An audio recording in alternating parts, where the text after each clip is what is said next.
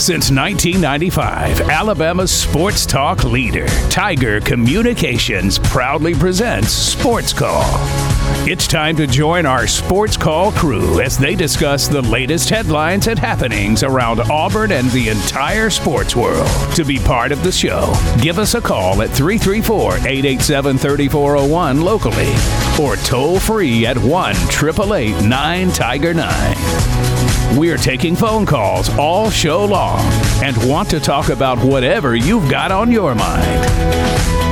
And now, coming to you live from the loveliest village on the plains, Auburn's first and Auburn's favorite sports talk show, Sports Call.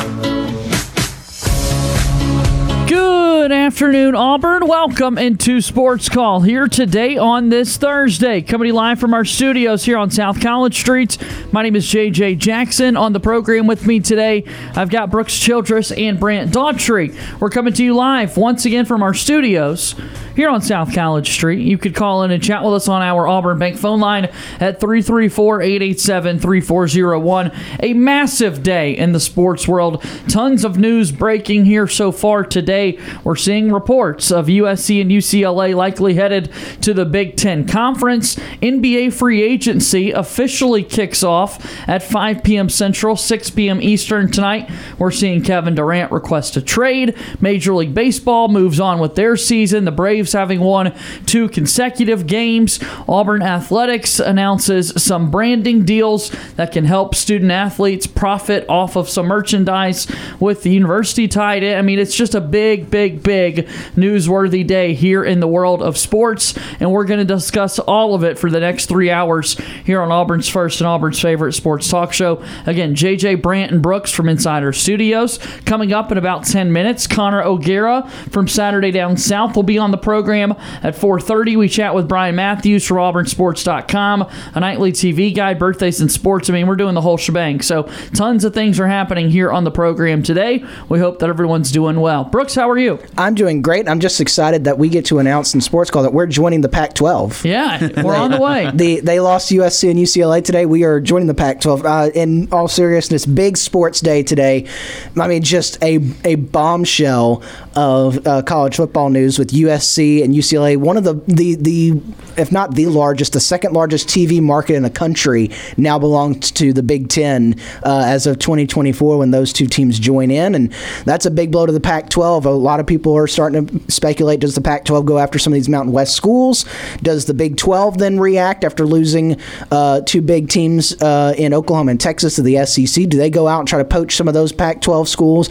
Apparently, moments ago, saw Brett McMurphy from Action Network tweet that the Big Ten their sources saying they're not done. They may look beyond what they have right now. It's just, you think you're getting to a point in the college football world where everything's kind of quieted down a little bit, and we're getting, going to coast into SEC media days, and when all the media days get started, and then this blows up, and now the college football world's thrown into a frenzy again.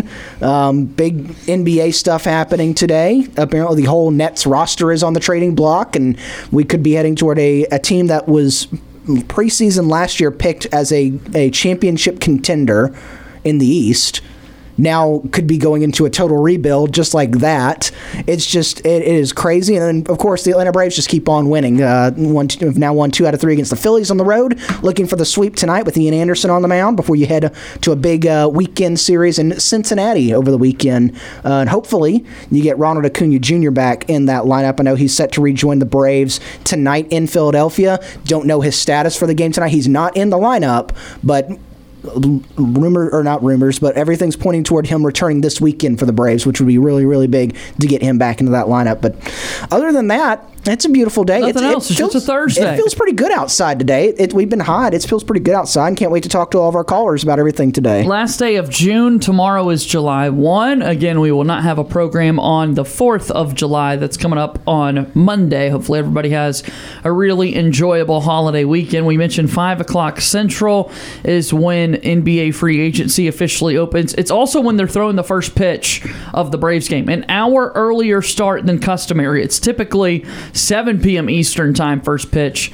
We're going to get a Thursday 6 o'clock Eastern first pitch for the hell of it, because why not? So we'll have that coming up here. Braves baseball will be taking place during the final hour of our show. Brant, how are you? Good to see you. Yeah, man, good to be back. I took a little mini vacation, and the past couple of days I've been a little bit under the weather, but I'm feeling much better today. And man, what a day to come back to. I mean, Brooks touched on just about everything. USC and UCLA, and the Big Ten going crazy. There's a lot of baseball stuff going on. The NBA is super interesting this time of year, and Kevin Durant is doing Kevin Durant things. So it'll be really interesting to see where he goes. Free agency is about to be crazy. There's just a lot going on today, man. There's we talk about it where the school season has ended. Football is still a little whiles away, so we're in the deep heart of talking season. But it's not exactly talking season. There's a lot of real news going around right now, and there's going to be a lot of speculation going forward. And I like Brooks said, can't wait to be talking about it.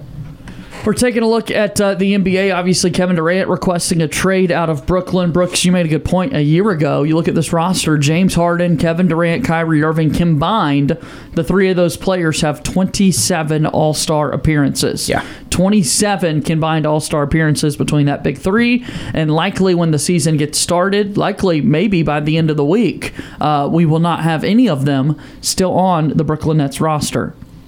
It's insane. It really is insane. And I think, it comes from, there is kind of this stigma, I guess, in basketball where there are a lot of selfish players.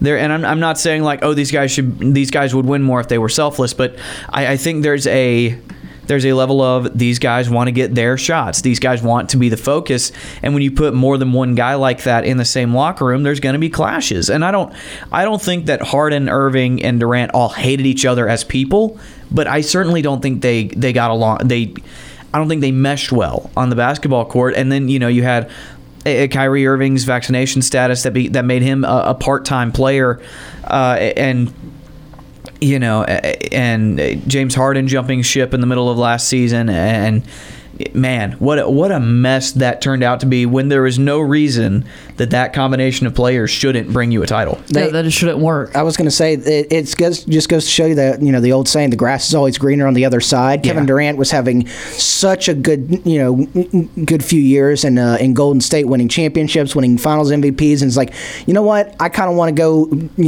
prove my own path and not play with all the superstars over here. Goes to Brooklyn. Brooklyn gets Kyrie, and they entice him to come over there so he can play with Kyrie, and it never really took off. I mean, they had a 1 year where they were, made a fine run into the playoffs, but they, injuries and everything kind of derailed that roster.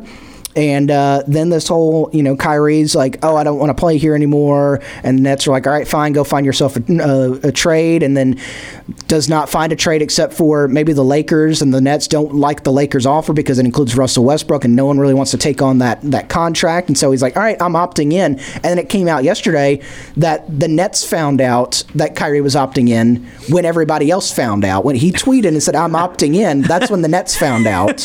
And so Kevin Durant's like, all right. What a freaking disaster. Kevin Durant goes to the owner. Adrian Wojnarowski from ESPN tweeting a little bit ago that he went directly to the owner and said, I want to be traded. Didn't go to the GM or anything, went directly to the owner, said, I want to be traded. And now, an hour later, they I know we were sitting in there with the free agency special on ESPN in there, and Ryan told us that 16 of the 30 teams had already called the Nets within 60 minutes of that news breaking. Yeah. And that's a lot of phone calls to field, and that's a lot of trade offers to go over. What a newsworthy day. I mean, here we are, 24 hours really in the aftermath of the Doug Gottlieb news break, of the Casey Close contract situation regarding Freddie Freeman, which is certainly worthy of conversation. But want to get set for our conversation here with Gunnar O'Gara from Saturday Down South. Big news today, obviously, with USC and UCLA. Also, just within the week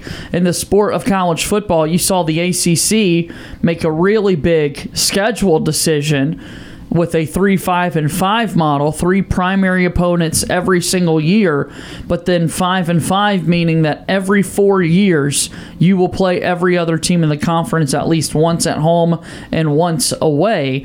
What that could mean for the SEC is an interesting topic as their expansion gets set to take place in the coming years with Oklahoma and Texas. I mean, you talk about college football, that news continues to move forward as well. It's crazy. It's crazy. Yeah. I mean, it's the scenario that we talked about a couple weeks ago when we were talking about, we went through this whole thing with the SEC spring meetings and all the conference scheduling options that were there. You really like that because that means, there's so many players out there that come in and they never get to play at a certain school, or they never get to go to this certain school, and they'll play there. And the scheduling model just kind of it made sense for a little bit, but this way you get to, in your college career, you come in as a freshman, you get to play every team at home and away, and that you just get to experience the greatness that is college football, especially in your conference. And now, again with USC UCLA move, maybe the ACC looks to expand a little bit. Maybe they go and try to poach someone, and who knows what's going to happen.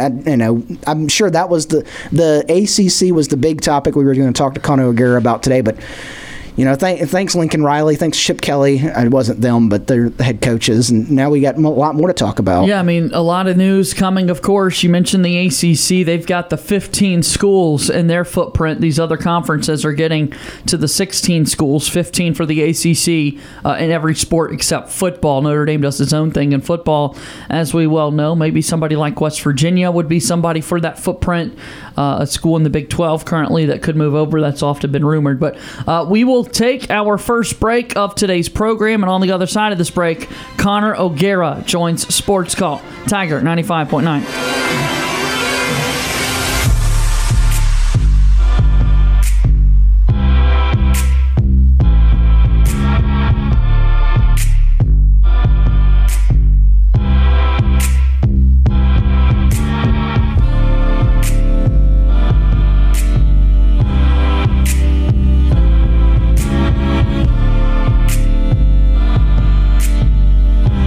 All of the biggest names in the sports world want to be on Sports Call. We are very excited to be joined by ESPN's Adam Amin. Bring on a very special guest, a good friend of the program, a former host of this very show, and the current voice of the Auburn Tigers, the one and only Andy Burcham. We get the opportunity to welcome in Mr. Phil Steele into our program. Be sure to listen to our conversations with athletes, coaches, and media personalities on the Sports Call podcast. Let's get back to Sports Call on Tiger 95.9. Feel free to give us a call at 334-887-3401 or toll free at 1-888-9-TIGER-9.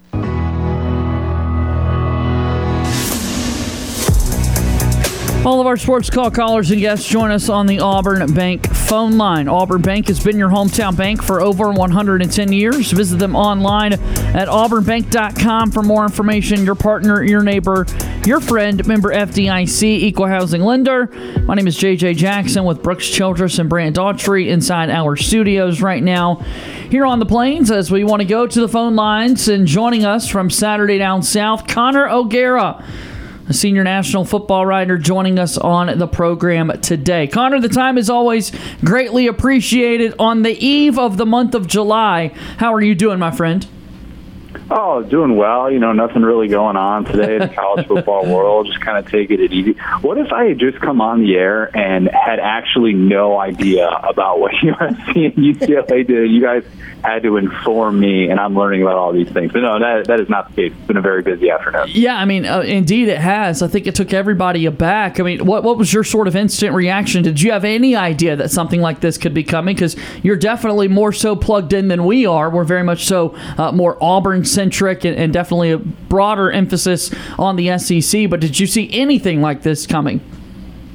Well, to borrow a phrase from the great Ranch Wilder of the famous movie Angels in the Outfield, it's about time. All right? It's about time the Big Ten finally made this move to react to what the SEC did almost a year ago. And, you see the reports come out. I saw Ross Dellinger had talked about how there had been a committee in place to kind of be able to vet these moves. And we all thought that this was going to happen a long time ago, not necessarily USC and UCLA, but that the Big Ten was going to add these two teams. If you're the Big Ten, you have to keep pace with the SEC. You're trying to negotiate this new TV contract, and boy, did it make a big difference to be able to have this now in your corner where you can come out and say, we've got two major programs in terms of college athletics, their national brand, and the LA market. And so to see the Big Ten add this, it's no longer the SEC against everyone else. It's the SEC against the Big Ten against everyone else. And now everybody's going to be calling up the Big Ten and the SEC, and if they're not, they're probably foolish. Why these two schools, Connor? Why do they make sense? Because people look at the geographic footprint of this, and they're probably a little concerned. You mentioned the big cities, the big hubs that could be factored into the Big Ten Conference with Los Angeles and New York and Chicago and that sort of thing. But these two schools in particular. I mean, who really cares in terms of geography when you've got Nebraska traveling to Piscataway to play Rutgers, all right? Like, at this point, it doesn't really matter. I mean, everybody that's complaining about the geography, I'm like, all right, so were you upset that Mizzou was playing Florida for the past 10 years, or we just, like, moved past that? Like, Boston College is playing Miami, okay? I think we can get over the geography of this entire deal and stop pretending like the regionalization of it matters. It doesn't. It's a very national sport now, and so I don't really buy into that whole belief. Why it made sense is because of what they can offer in this next era. This next era is all about NIL. It's all about the potential pay-for-play era. That's why all of these schools are trying to find a way into getting a bigger revenue check. Think about this. My colleague Matt Hayes tweeted this out. We were heading into a world, if USC decided to do nothing, wherein USC would have been pulling in like $30 million in annual revenue, and meanwhile, Vandy and Northwestern could have been raking in an $80 million revenue check. I mean, that just doesn't make any sense if you're USC. So it makes sense as to why the Big Ten was able to entertain that phone call and why it made sense for USC and UCLA to make this move ahead of what's coming. That's the biggest thing to remember. It's all about getting in the best place possible ahead of these new TV contracts. That's obviously what drives everything is money and that sort of thing. Let me ask one silly question, and then we'll kind of get back more focused on the impact of all of this. It's always baffled me, and it's just something that we just laugh off and don't really talk about. But the idea that the Big Ten never really had 10 schools in recent memory in this century, and the Big 12 only had 10 members and that sort of thing. And we talk, are the names going to change of these conferences, Connor? It's hard to keep up with when you don't actually have that number of schools within each conference. Who really cares? I mean, the Big Ten has, it's got the easiest transition ever. It goes by B1G. I mean, I came to this company, Saturday Football, and from the jump, I came to start our Big Ten website, Saturday Tradition. That's what I did in 2015 through 2017, and then they shifted me over. But we started using B1G back in 2015. They've been using that as like an official way to address the Big Ten, so they could just call themselves the Big. And they'd be fine. I mean, that's what they are at this point. They're just the Big. They are 16 teams. Their range is big. Their outreach is big. They have the three biggest TV markets in the United States now with Los Angeles, Chicago, and New York, because Rutgers, of course, who could forget about them. So I think you just change it to the Big and you're good. Connor, a question about this move with USC, UCLA joining the Big Ten. If any, how does this affect the alliance that was there between the ACC, the Big Ten, and the Pac-12? Blows it up into smithereens. It totally obliterates it. What alliance? I mean, I can't imagine that when George Kliavkoff and Kevin Warren and they all looked at each other and they were able, and Jim Phillips, and they're all able to say, you know what?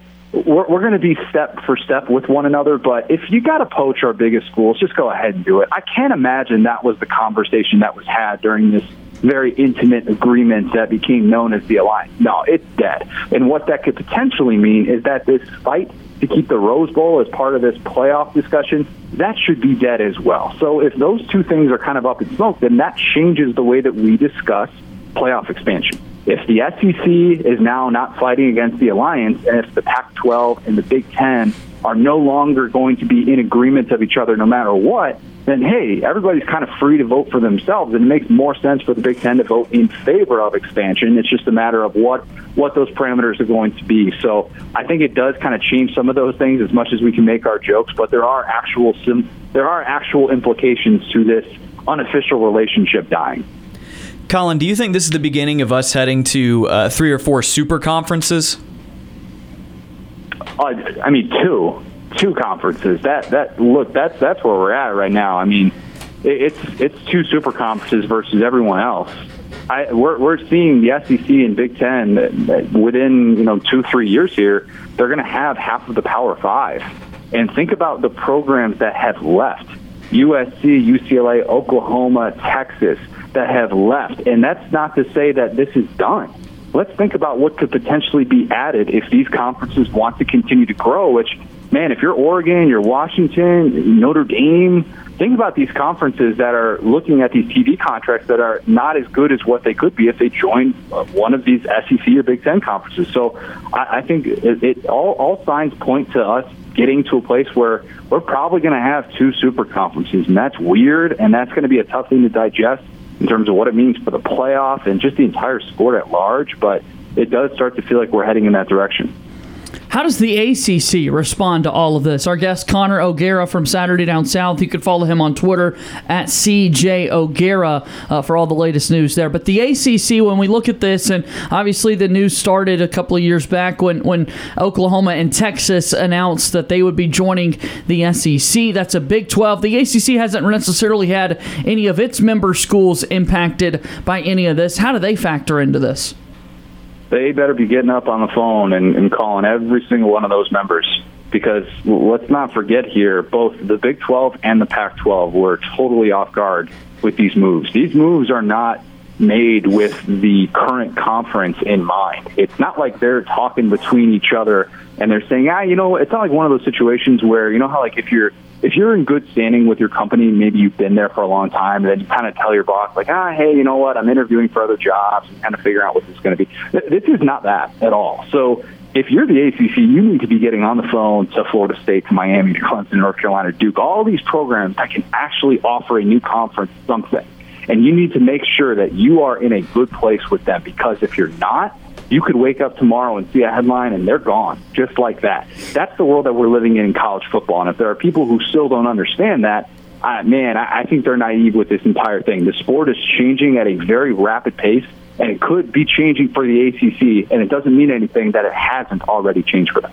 Connor, before the bombshell dropped earlier today, I think one of the biggest talking points in college football was a change the ACC made earlier this week and going to their new non-divisions schedule.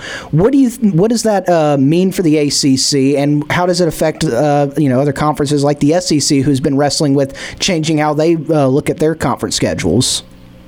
Tentatively speaking, this is what we're going to have in terms of these 14 teams in the ACC. The change that I thought it made, at least before all of this USC and UCLA news dropped, was this is going to perhaps open the door a little bit more for the SEC to stick with an 8-game conference schedule and to have the 1-7-7 model with one permanent team and then the 7 rotating home and homes. And there are people who might not like that, but at the same time, let's also remember that the SEC has never played more conference games than another power conference.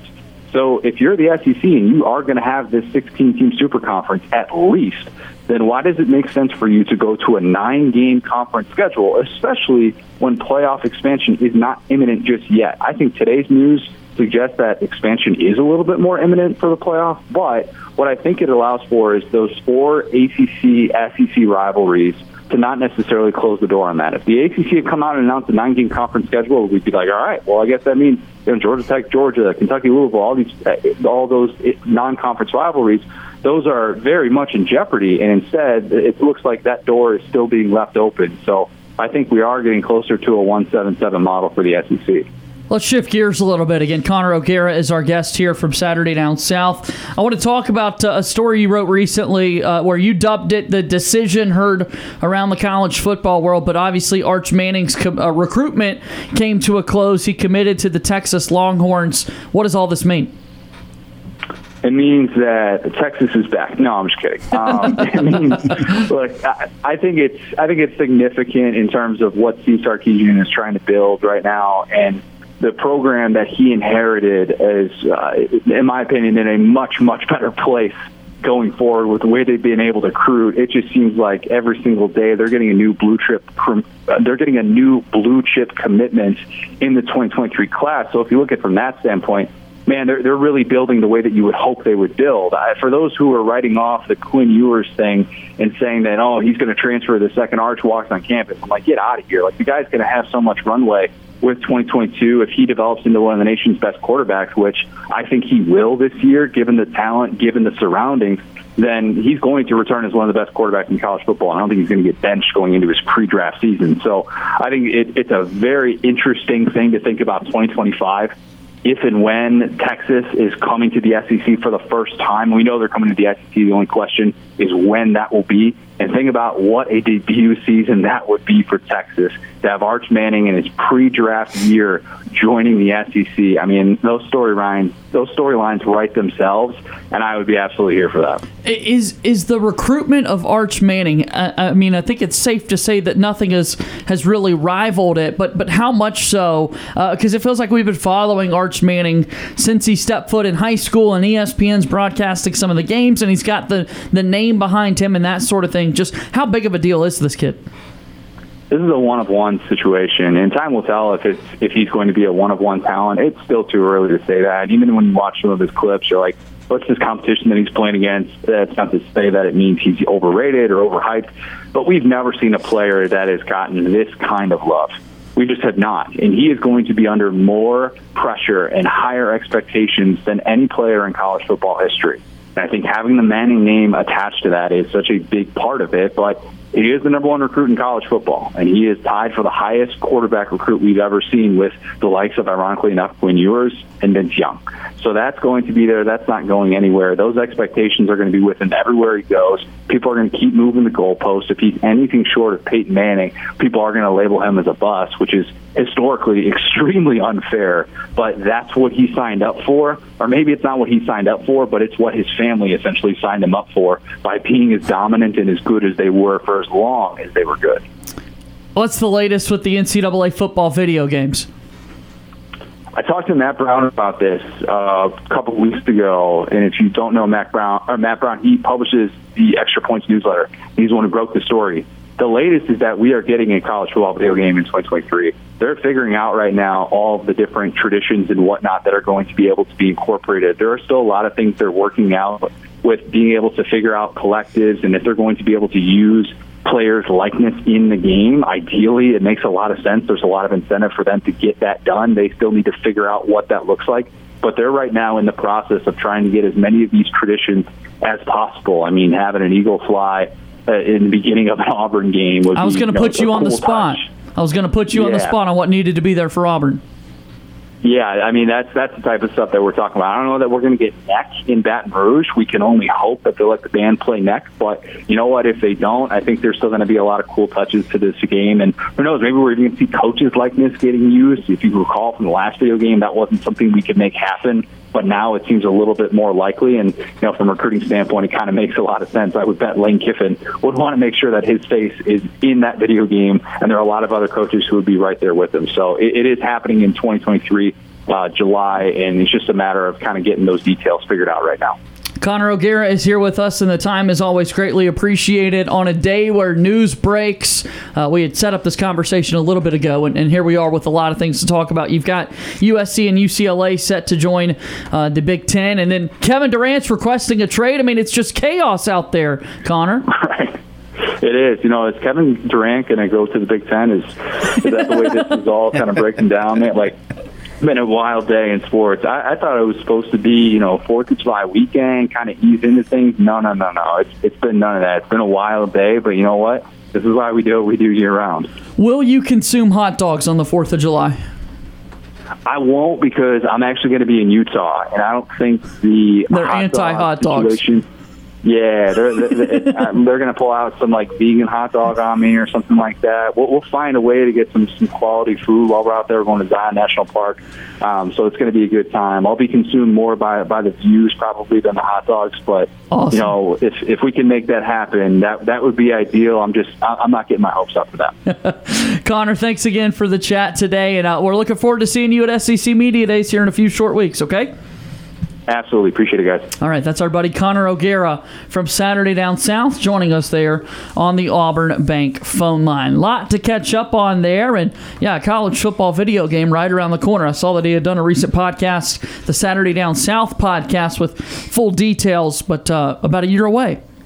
I cannot wait. He said July 2023, and tomorrow is July 2022, so we're really close. We're a year away, and after not having it for the last almost 10 years now, very, very excited for this. And that would be really cool, like in games in Auburn, you get to see the eagle fly. I'm trying to think of other traditions. Do we think we're going to have Ralphie the Buffalo at Colorado games? Need to. Do you think you're going to have UGA at Georgia games? Like that, I think they had UGA at Georgia games in the earlier ones. I know that there was a game that was made like back in the 90s where they talk about Toomer's Corner at Auburn. And just, like I remember playing that game thinking that's so cool. But to like actually see the eagle fly and like modern day consoles and graphics and stuff like that would be so awesome. I think 14 the last one? Yes. Okay. Which came out in 2013. I think the problem, though, is some of the traditions may get put on the back burner because they got to keep updating the game on where teams go in conferences. Yeah. There's going to be so many. If this keeps up, you got to have so many updates where you have to update it. Oh, USC no longer in the Pac-12. Got to update the game. So super conferences are coming, we hear. Absolutely. I've been thinking super conferences are coming for a little while. I think once the playoff hit, I think that was when you started hearing the whispers of super conferences. I think eventually it will be 4, and they'll be divided geographically. I don't know that. It may just be the Big Ten and the SEC just going back and forth. The Big Ten having 25 teams in it, but I do think eventually it will be 4, and it'll be geographic. And you'll have Auburn playing Clemson and Miami and Florida State more regularly. Maybe every year you get one team from the other conferences. I think that would be pretty cool. That's why I had wanted to ask about the ACC, because they're kind of the silent conference. They've got a new athletic director. Jim Phillips is in his first year after being the Northwestern athletic director. So now in his first year as the ACC commissioner, not athletic director. But with the ACC, they haven't had any teams leave their conference. Yep. Right? They've got a brand new ACC network with ESPN, the same sort of setup that the SEC has, just not as new not as old, as the SEC one that was in place. I was just curious how they would kind of factor into this, and I guess the SEC might want to make calls to some of those teams, or the ACC do something themselves. The SEC tried to get Florida State in the SEC forever ago. Mm-hmm. Back in the early 90s is when that went down, and they ended up going to the ACC. So I really think that if this does continue, if the SEC and the Big Ten try to stay the SEC and the Big Ten rather than going to Southeast, Southwest, Northeast, Northwest, then I think that eventually Miami, Clemson, North Carolina for sports other than football, Duke maybe. There are a lot of teams in the ACC that could very well contribute to the Southeastern Conference. Never forget that for the longest time, South Carolina had more ACC championships than Clemson. Yeah. They went ACC to SEC. Yeah. And now there might be some ACC to SEC moves as well. So we shall see. I think this just means we're storming toward SEC Media Month instead of days. Yeah, man. No kidding. All right. Well, you want to take a time out. When we come back, we'll talk a little bit more about this. We'll let you know if any crazy free agency things have taken place and more. You're listening to the Abby Award-winning Sports Call.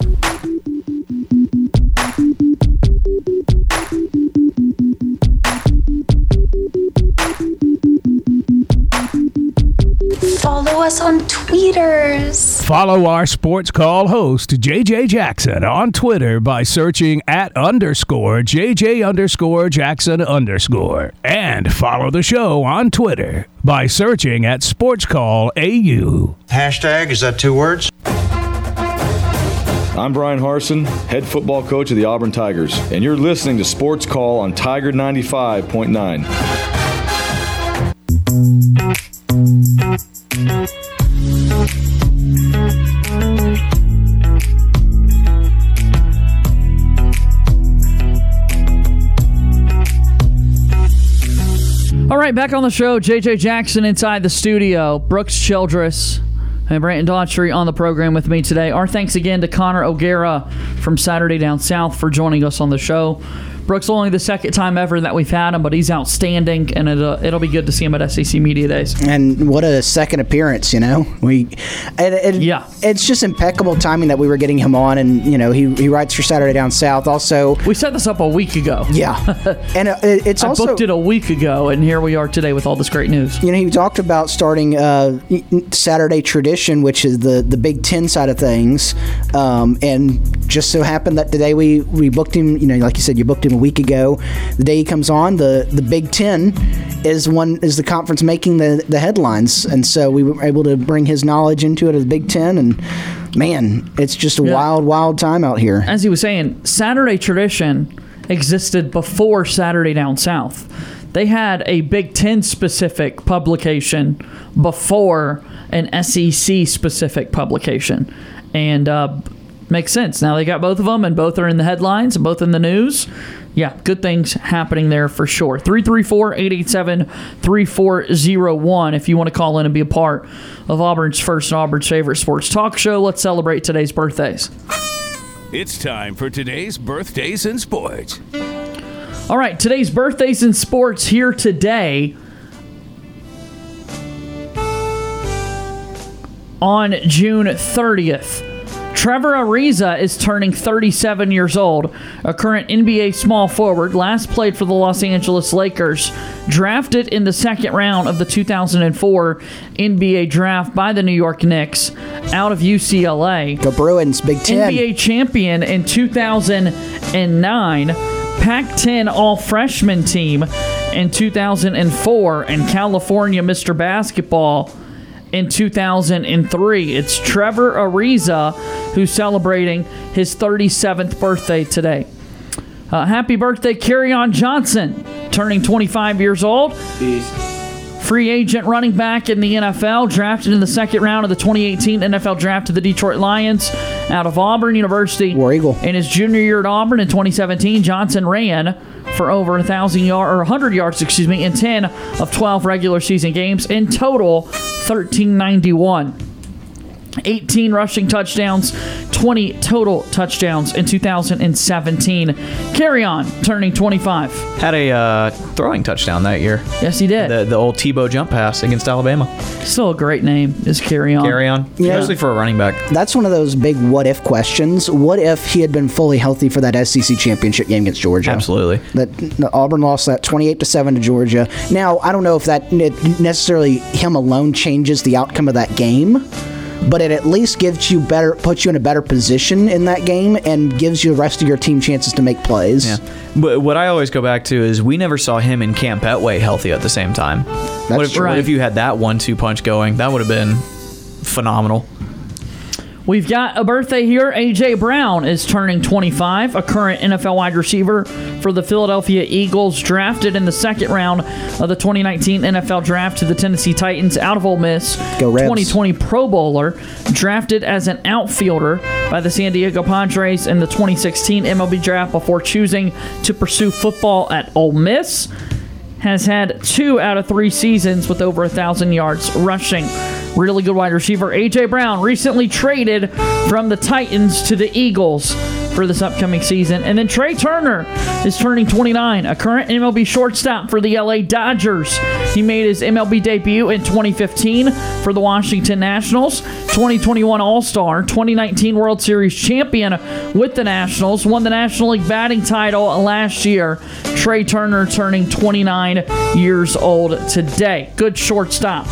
Happy birthday, Trey Turner. Was at Wolfpack. Played at NC State in his college days. Not too shabby. No. Not too shabby. So our birthdays in sports here today. Trevor Ariza is 37. Kerryon Johnson, 25. A.J. Brown, 25. Trey Turner, 29. Also celebrating birthdays, Warren Davis, Mitch Redmond, Jesus Aguilar, and Blake Trinan are all celebrating their birthdays today on June 30th. Alongside Brooks Childress and Brant Daughtry, my name is JJ Jackson, talking about Trey Turner and baseball. Again, the Atlanta Braves will play the Philadelphia Phillies in about an hour. An early game today. Yep. Not an afternoon game, Brooks, but just an hour earlier than usual. Kind of an early evening game. And it gets you really set for the weekend because I believe, if I can pull the schedule up right in front of me, the tomorrow night's game is going to be a 5:40 first pitch in Cincinnati, and then you've got a 3:10 and a 12:40. So two afternoon games over the weekend, and then a 5 o'clock hour first pitch against the Reds tomorrow. So a lot of you're starting to get a few more earlier first pitches here. But yeah, Braves sending Ian Anderson to the mound tonight. Still without Ronald Acuna Jr., but that really hasn't troubled them the last two games. They've been able to use the home run power a little bit to help them win games. It was d'Arnaud and Matt Olson in that first game against the Phillies, and then last night Adam Duvall had a big home run down the left field line, just kept it fair and helped them win that game over the Philadelphia Phillies. Phillies have only scored 4 runs to the Braves 9 so far. 9-4, the Braves have outscored the Phillies in this series. Hopefully that can keep going tonight, and the Braves can get one more win. And it should be a really, really fun conclusion tonight. Braves get out of town tonight, and as I said, head to the Reds for the weekend before coming back home starting Monday for the 4th of July, host the Cardinals. We absolutely want that to continue. We want the scoring trend to continue for Atlanta, playing incredible baseball in the month of June. Again, yesterday, the Mets lost. The Mets lost during the day, so going into last night's game, the Braves knew that they could make up some ground. And now, the Braves only trail by 3 games in the National League Eastern Division. The last time the Braves were within 3 games was April 17th. A while ago. Yeah. April 17th was the last time that the Braves were within 3 games, and they are within 3 games here today. Yeah, 30 days ago, they were 10.5 back. Whew. And now they are within 3. That just speaks to what an insane month it's been. If you have tied the franchise record, or at least the Atlanta franchise record for most wins in a month, and if you sweep the Phillies today, then you'll break that record, and you will have made up very significant ground on the Mets, which you've already done regardless. So just a fantastic showing this month from the Braves. And man, this pitching staff is just incredible, isn't it? The weakest spot has been Charlie Morton. 7 big innings last night from Kyle Wright. Yeah, Kyle Wright has turned into a young stud. Max Fried is one of the best pitchers in the game right now. You've got Mike Soroka still coming back from that Achilles injury, and we don't know if he'll ever be the same as what he was, but even if he can, get some of his stuff back, he'll be a solid bottom of the rotation piece. So it really is crazy and Spencer Strider, how can I forget? Yeah. Spencer Strider, 6 foot 180. He doesn't look like a massive pitcher, but he throws 98 most of the time. Has a wipeout slider and the best facial hair in the league. So. Yeah. Let's not forget about him. The pitching staff has been crazy. The hitting has been timely. And if you get everybody back, Rosario is not back yet. Ozzie Albies is going to come back towards the end of the year. Even Acuna out of the lineup. He's missed more games than he has played for most of this season. So if the Braves can get everybody healthy and these guys can keep it up, there's no telling what this team can do. They look like a team that wants to go for another World Series. And it's really important that the Braves keep winning right now. Because, one, the Mets just got swept in a 2-game series to the Astros, so you gain those 2 games back. You've got this weekend against the Reds on the road, and then you come back home to start next week. In the middle of next week, you get the Cardinals. First time you've seen the Cardinals this year. Cardinals are a pretty good baseball team. But the Mets, after getting swept by the Astros, are hosting the Rangers, not a great baseball team, and then they get to go on the road to the Reds, 2 not great baseball teams that they can the Mets have fallen on some hard times here. They've they were swept. They've two different series they were swept by the Astros within the past week. They won 2 out of 3 against the Marlins, but the Marlins gave them all that they could handle. And then before that other game, they had a tough time with the Marlins, even though they won 3 out of 4 there. But you've got 2 different clubs that the Mets are playing over this next week, and the Rangers and the Reds, that they've got a really, really strong chance of at least winning 2 out of 3, if not sweeping. And so the Braves, you've gotten to that 3 spot where you're 3 games back. If you can come out of this weekend against the Reds, winning and or sweeping the series, and then going into that series at home against the Cardinals and hopefully getting 2 out of 3, you really like your chances to at least stay with that 3-game back margin. You don't want to let that slip now that you've reeled them in a little bit. Big day. Big day in sports, big day in baseball. We were going to chat with Chelsea Janes of the Washington Post, their Major League Baseball insider. However, we had a quick last-minute schedule conflict, so she'll be on tomorrow's show. And looking forward to talking with her. Commissioner Rob Manfred saying robot umpires by 2024. That's his goal. He would like to see that happen. What do you guys think? So my thing with robot umpires, I'm for them. I want to see them. My problem with it is a lot of times umpires will call borderline balls and strikes based on how well the pitcher executed, right? The pitcher may throw a ball over the plate, but he missed his spot by 12 inches. What if he's trying to throw it inside corner and he ends up throwing it up and away? It's one of those things where I don't know if I want to reward pitchers for missing their spot, but at the same time, you can't. I don't know. The rules, strike is a strike. A strike is a strike. If it's over the plate and within those parameters on the player's body, a strike, it should be called a strike. So that's why I am in favor of it. But I do think that there is something to be said for having the human element of it. Also, it's just the way the game's always been played, and baseball's so built on tradition. And I've been beating the drum for them to move away from it for a while now, but I can understand why some people have their reservations. Baseball, Brooks, what do you think? I do have my reservations. You take the human factor out of the game. There's no other sport that you take judgment calls out of the referee's hands. Like, you can't really put in robot referees in football. You can't really put in robot referees in basketball. It takes part of that human element out of there. And I mean, it's I know a lot of people are upset at umpires right now, but it's part of the, it has always been and part of the game where, you've got the standard strike zone, right? But each umpire is just a little bit different. And so you throw it in there. And you pitcher throw it in there. You figure out that umpire strike zone, and that umpire strike zone. I can get a little bit more on this outside part of the plate. If you miss that outside part of the plate, what if it's a 3-2 count, and bases are loaded? You're tied in the bottom of the ninth. You miss that strike zone by a quarter of an inch. The umpire could be like, all right, strike. You're out. The robot umpire would be like, nope, that's a ball. You just walked in the winning run. And it's just, I love the human element because it's part of the game. It's not, the robots are not, what are we going to have robots out there catching the ball because people commit too many errors and the players commit too many errors?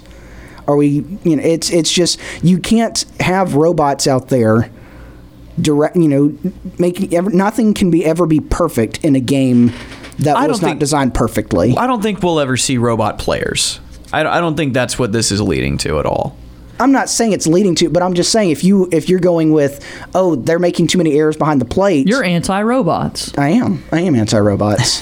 They're taking our jobs. I don't know. My thing is like, yeah, I'm with you. I like pitchers figuring out umpire strike zones and batters having to adjust to that, and I think that's a very technical element of the game, and I like that chess match.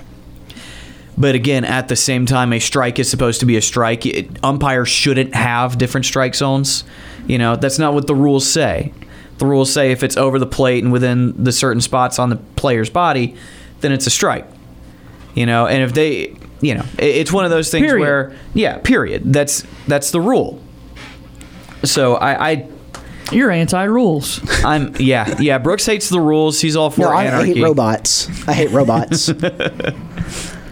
So we'll get to talk with Chelsea Janes about that on tomorrow's show, which will be a whole lot of fun. Looking forward to that conversation for sure. All right, we've reached the end of the first hour of Sports Call here today. Alongside Brant Daughtry and Brooks Childress, my name is JJ Jackson.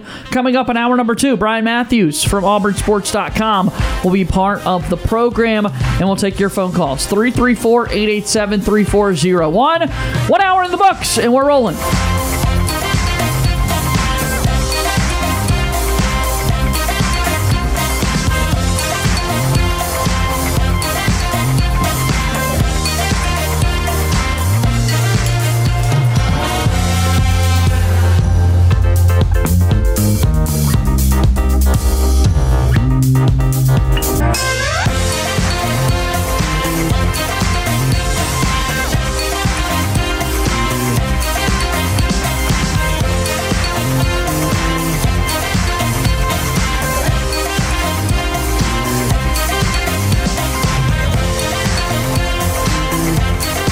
One hour of our show is in the books. We've got more to come. Stay tuned for another hour of Sports Call right after the break.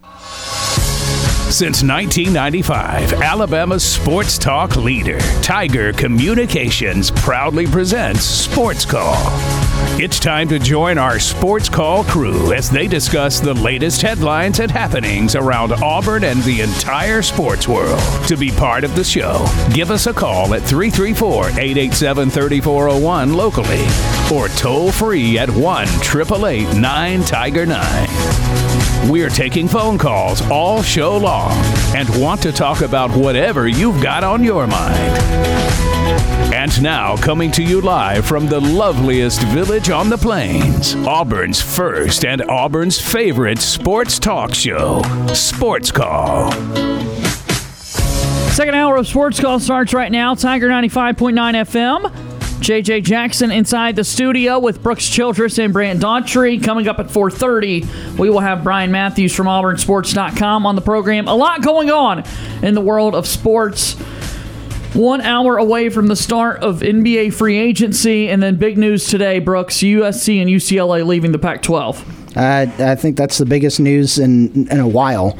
Really, really bombshell came out this afternoon. I just want to know, and I asked this earlier, I wonder what it's like to be the reporter that is sending that tweet out and knowing what's about to happen as soon as you hit that send. What is that feeling like where you're like, this is about to blow everybody's mind, and then just hit send? Yep. It's got to be a cool feeling. It's got to be an unreal feeling. But yeah, it's change again. We thought changing the world of college football, everything was kind of slowing down a little bit. A year ago, or almost a year ago, when we were at SEC Media Days, some news broke about Oklahoma, Texas coming to the SEC, and everyone was like, "Oh my gosh!" And then today, basically out of nowhere, because a friend of the program that we've had on several times, James Crapia, tweeted that he had talked to the Pac-12 commissioner about a week ago and said, is there any hinting or anything that any of your teams could get poached? He said, no, absolutely not, and had no idea, allegedly had no idea that this was coming. And then, a week later, boom, your biggest TV market, your biggest brand in the Pac-12, USC football, is leaving for the Big Ten, and a Big Ten conference that already has so many big brands in it. I think an overlooked thing, though, about this is, yes, oh my gosh, they're leaving for the Big Ten. This means we get USC versus Michigan and Ohio State and Penn State and Wisconsin on a very regular basis, and that is really good for college football ratings. That's fun. You talk about the TV deals that the Big Ten is currently in the middle of negotiating and coming up on negotiating. When you get to sell to these networks, hey, USC with Lincoln Riley could be on their way back up, and you've got a perennial powerhouse in Ohio State. You've got a team in Michigan that is, one of the biggest brands in college football, and they seem to be back on that track. And Jim Harbaugh's got them back on that track. And two teams like a Penn State and Wisconsin that are teams that are always seem to be in the conversation for a Big Ten title. Or you get USC versus those two teams, a lot more often than you would scheduling, these every so often out of conference games. That's a huge selling point, and that's a really good thing for college football viewing. Is like, what do you want to see? Do you want to see USC play Oregon State, or do you want to see USC play Ohio State? And you'd rather see the latter, Yeah. for sure. You would rather watch the latter, indeed. All right, we want to get you set for a conversation with Brian Matthews here in just a little bit. Today's the last day of June, letting people know. Tomorrow is July 1. 4th of July weekend is here. We will not have a show on Monday. That's the 4th of July. We hope everyone has a great weekend with friends and family. We will be back on the air on Tuesday, July 5th, and we will have a show tomorrow, but just a little program update right there. With July here, it means we're about to have a little bit of a recruiting dead period for coaches. This is the time of year that they're really looking forward to because they get an opportunity to go on a quick little family vacations themselves before getting back in. We'll have the Big Cat recruiting weekend, July 30th, and then fall camp is right around the corner. But Brant, in our show notes today, I kind of wanted you to give folks a rundown of just because the coaches might be done, we're about to get a lot of decisions coming from recruits. So if you can kind of give us an overview of what could be coming for Auburn and what's significant about these recruitments. Yeah, absolutely. I mean, we're about to hit Big Cat weekend at the end of next month, end of July. That's going to be the big one. A lot of people I've listened to expect Brock Glenn to commit at that point and probably commit to Auburn around that time. I think I saw that he set a recruitment date that will be the weekend before Big Cat weekend, so could see him even earlier than that. Auburn's heavily favored in that one. The ones we've got in the show notes, the top running back that Auburn's going after is Jeremiah Cobb. He's a 4-star running back at Montgomery Catholic. He is the number one running back in Alabama. Auburn, Clemson, and Tennessee are the big ones.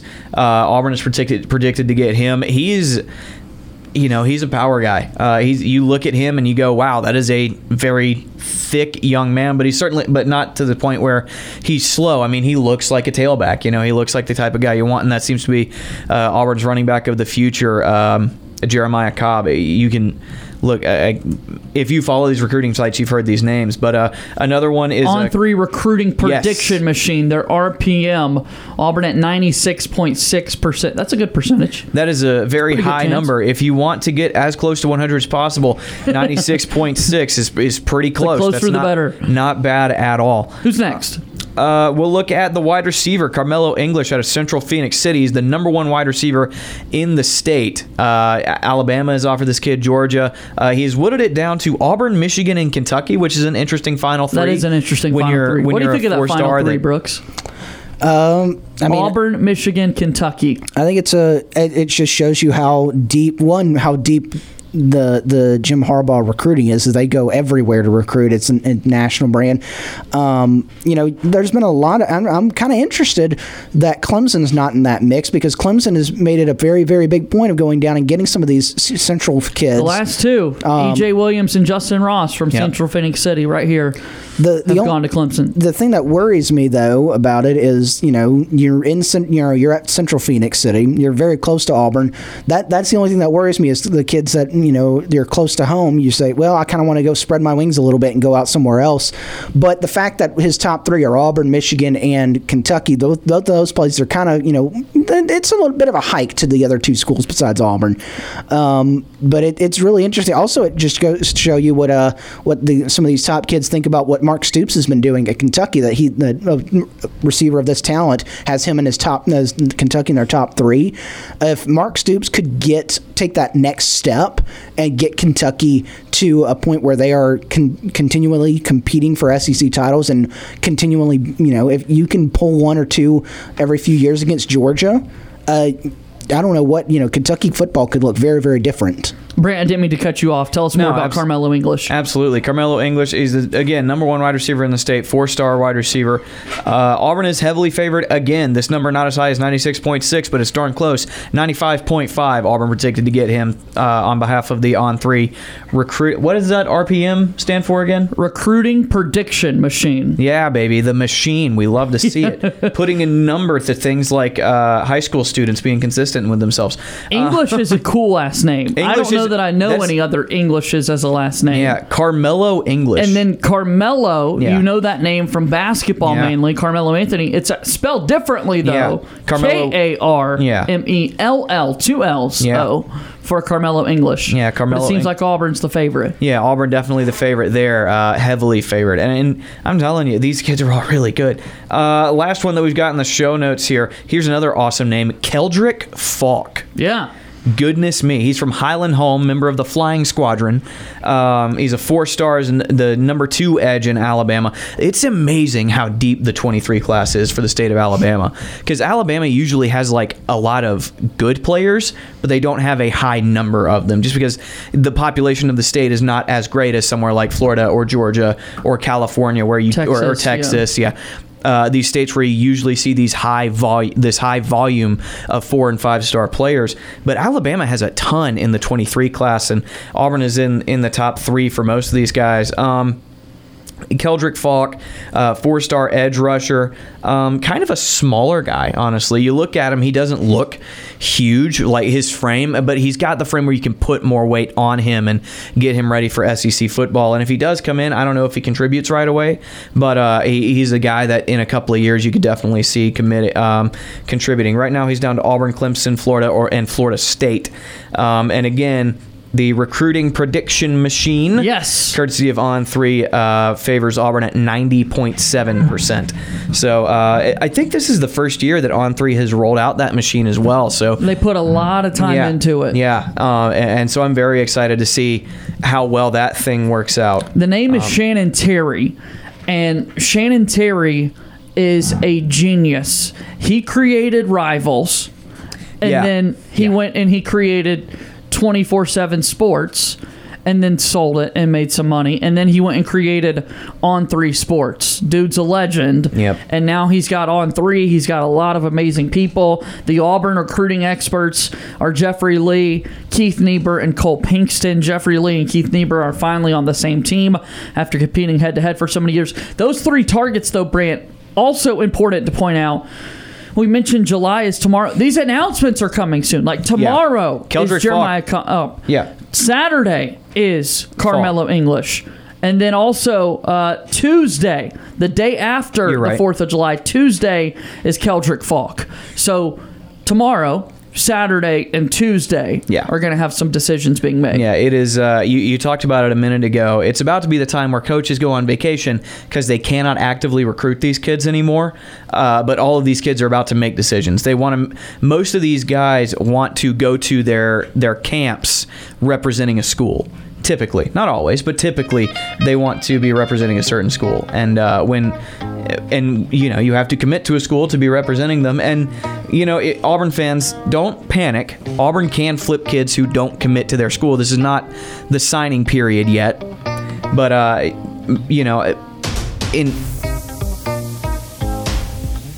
Are we playing music? Just getting set for a break. Okay. I didn't recognize this, and I was like, that sounds weird. But when these kids commit, it's kind of like, hey, this is my leader right now. In today's day and age, a commitment just basically means this is my leader, and nothing is official until you sign. So don't panic. Also, don't get too comfortable, but also hope that Auburn can land a lot of these guys, because there are some really great players that they're in the line for right now. This is Jason Derulo, Colors. Okay. And it's sending us to a commercial break here on Sports Call. We're back in a moment. Spiral.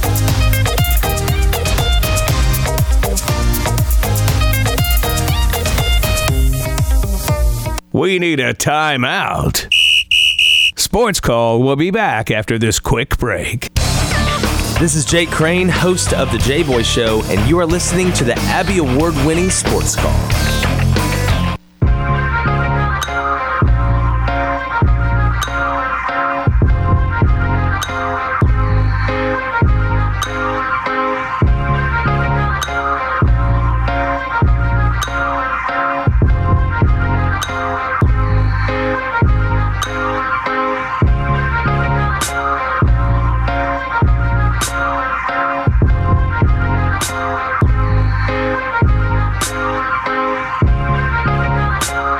Back on Sports Call, Auburn's first and Auburn's favorite sports talk show. JJ Jackson, Brooks Childress, and Brant Daughtry inside our studios here on this Thursday.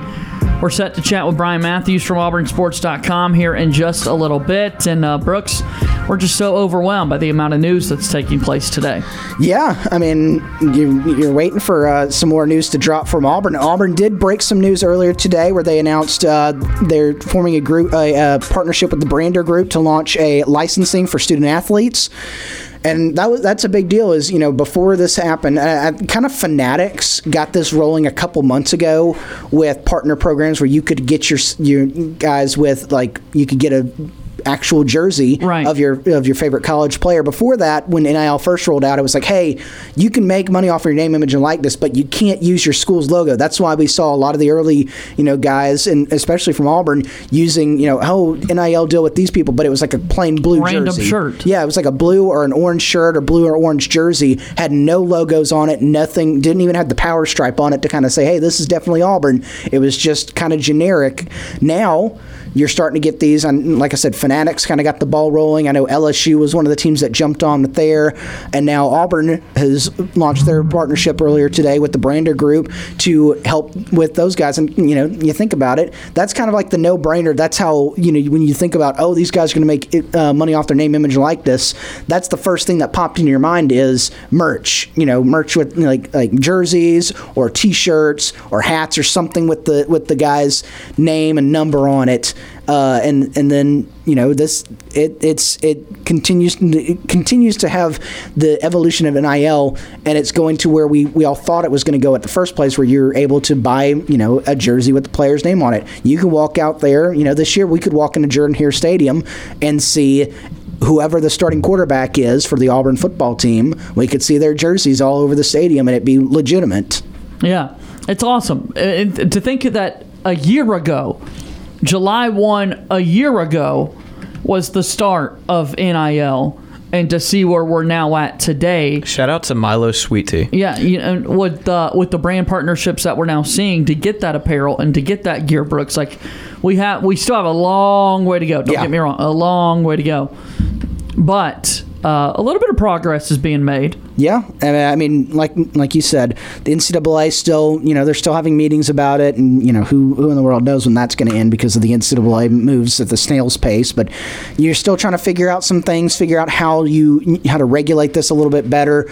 But the fact that you've got this group, this deal now, especially for Auburn, that you've got guys that are going to go out there, and you think about it. There's not a lot of, with a big team like football, there's a lot of guys they're not necessarily household names. They're not, guys that you're going out there with. But with a team like the basketball team, where last year everybody that got playing time was just beloved by the Auburn fan base, and you had the meme army basically, and every one of those players got memed at some point last year. Think about if this was in last year, how quickly those jerseys would be flying off the shelves, no matter whose number and name was on the back. Like you can make the case that you would have seen so many. Yeah, Lior Berman is exactly where I was going. You got the Jabari Smith, the Walker Kessler. Everyone, people would have bought those up. But you make the case that Lior Berman would have had a really, really good year with his jerseys if this was a thing last year. The People's Champion. The People's Champion. The headline: Auburn University Athletics and the Brander Group have established a group licensing program for the university's student athletes, covering all the Tigers' 21 varsity sports. This collaboration creates new opportunities for Auburn University student athletes who want to use their name, image, and likeness together with the school's official trademarks and logos. Quote, partnering with the Brander Group will tremendously benefit Auburn student athletes, Auburn athletics, and the Auburn family. TBG's best in-class leadership and group licensing will create opportunities that elevate the student athlete experience while generating merchandise that allows fans to show their Auburn colors. End quote. That's coming from Director of Athletics Alan Green. I just voice cracked twice in the reading of that quote there. But it happens, man. Big story. I mean, big news there coming out with the Brander Group. Again, TBG, a brand management, marketing, and licensing agency that has now partnered with Auburn University. Today I'm wearing a Josh Donaldson Twins shirt, right? It's a picture of Josh Donaldson, like a bobblehead Josh Donaldson on my shirt. Think about if we had these type of shirts for the baseball team this year with Sonny DeShera on them. Absolutely. Would you'd go out and buy it? I'd buy it. Sure. It's a great move, and I know, like you said a moment ago, there's still a lot of stuff that needs to be ironed out with NIL. But I think this is one of the things that a lot of people wanted when NIL came out. And it was jerseys or merchandise with players' name, image, likeness associated with the school, and the video game. As soon as you knew NIL was coming out, those are the two things that that most of the people wanted out of it was college sports video games, football, basketball, maybe bring back the baseball game. Who knows? And then an NCAA basketball game would kill in Auburn, Alabama right now. Oh, yeah. Some examples of group licensing include athlete inclusion in trading card programs, video games, and co-branded jerseys that would include the student athlete's name and number, along with Auburn University trademarks and logos. Fans can expect to be able to purchase official Auburn University merchandise, including team jerseys with the name and number of their favorite players, as long as the players have joined the respective group licensing program. Once TBG enters into agreements with applicable school trademark licensees. Big news, and we'll talk about that and more with Brian Matthews from AuburnSports.com when he joins us after this break.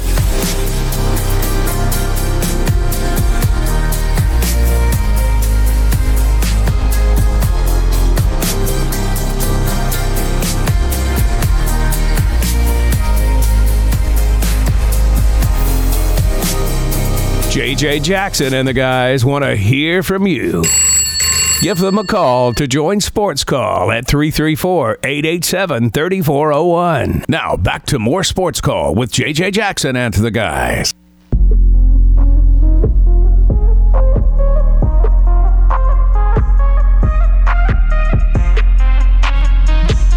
Welcome back into Sports Call, WTGZ, Tiger 95.9 FM, and on the Tiger Communications app. JJ Jackson inside the studio with Brooks Childress and Brant Daughtry. We are so thrilled to have the opportunity to go to our Auburn Bank phone line and bring on a good friend of the program. It's none other than Brian Matthews from AuburnSports.com. B-Matt, the time is always greatly appreciated. How's this Thursday going for you, my friend?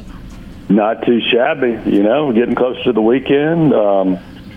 It's a dead period in recruiting, but that doesn't mean recruiting is still going on. Still plenty going on at AuburnSports.com. And boy, a lot of news is coming out today, Brian. It seems like the college athletics world as we know it is constantly changing. Tell me what you make of this USC and UCLA news.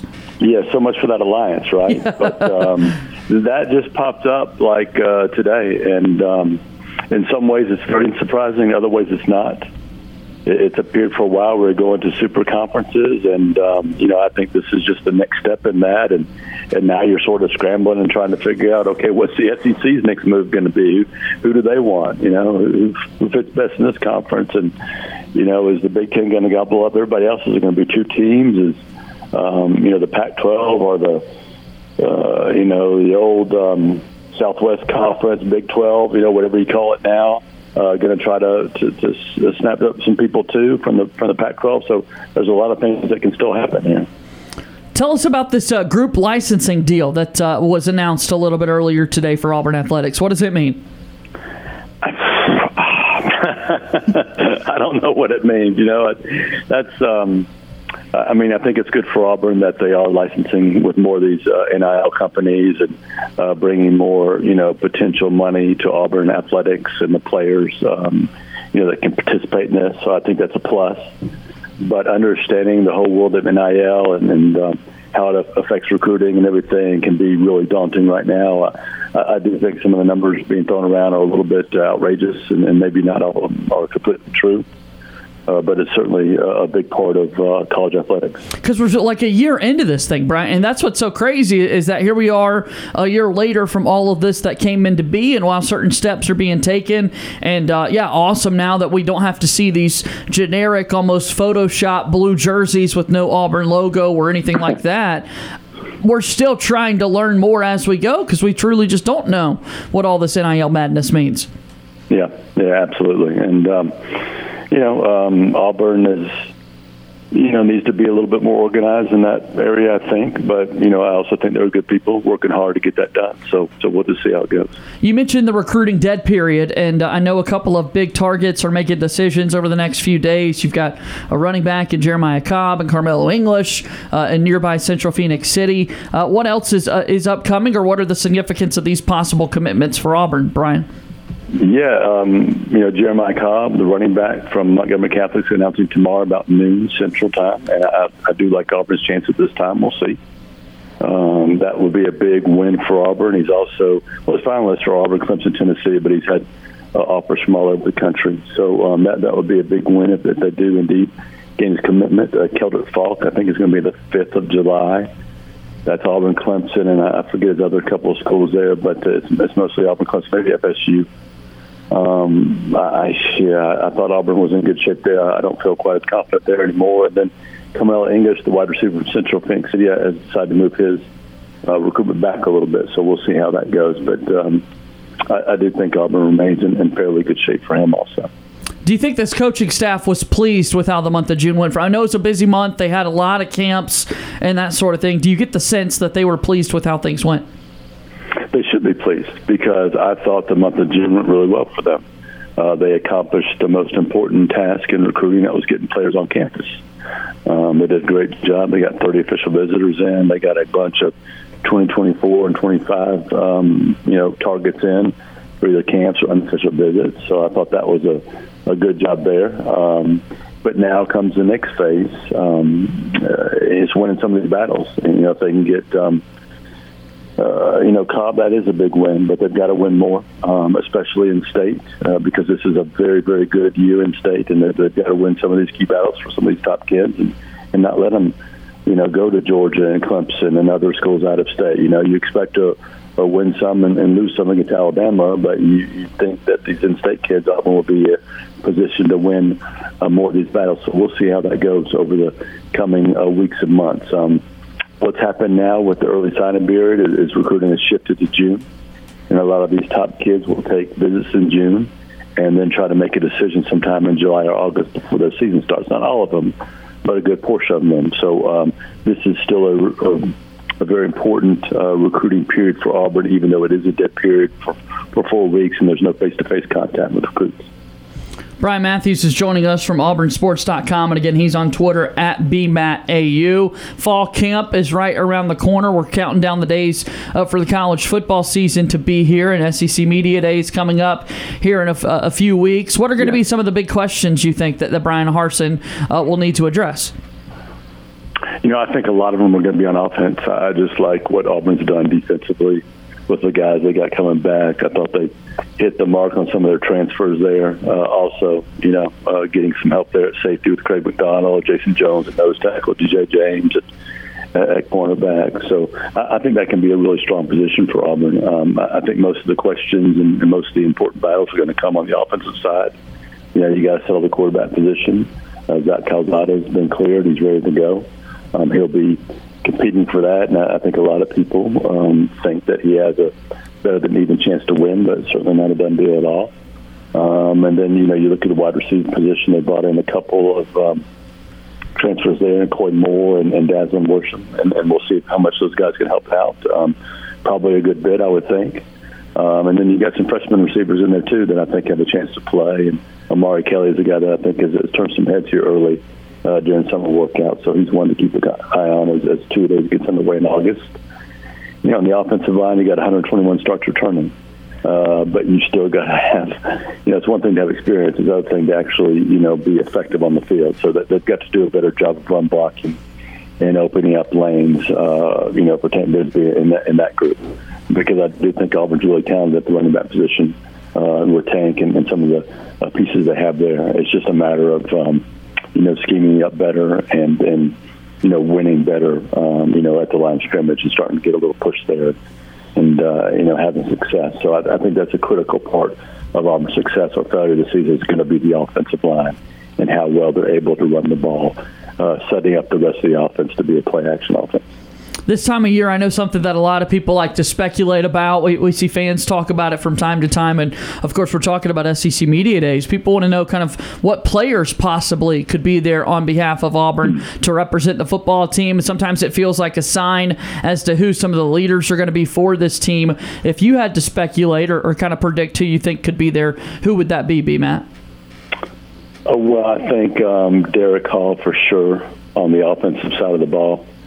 I mean, he is a leader on and off the field. Just a great person, I guess you could say, as far as just, you see him at the basketball games, at the softball games, you name it. He's loving it, yeah. He's just a part of it, right? So you gotta have him there for sure. I'm trying to think who else, who would be the good player for offense to be there.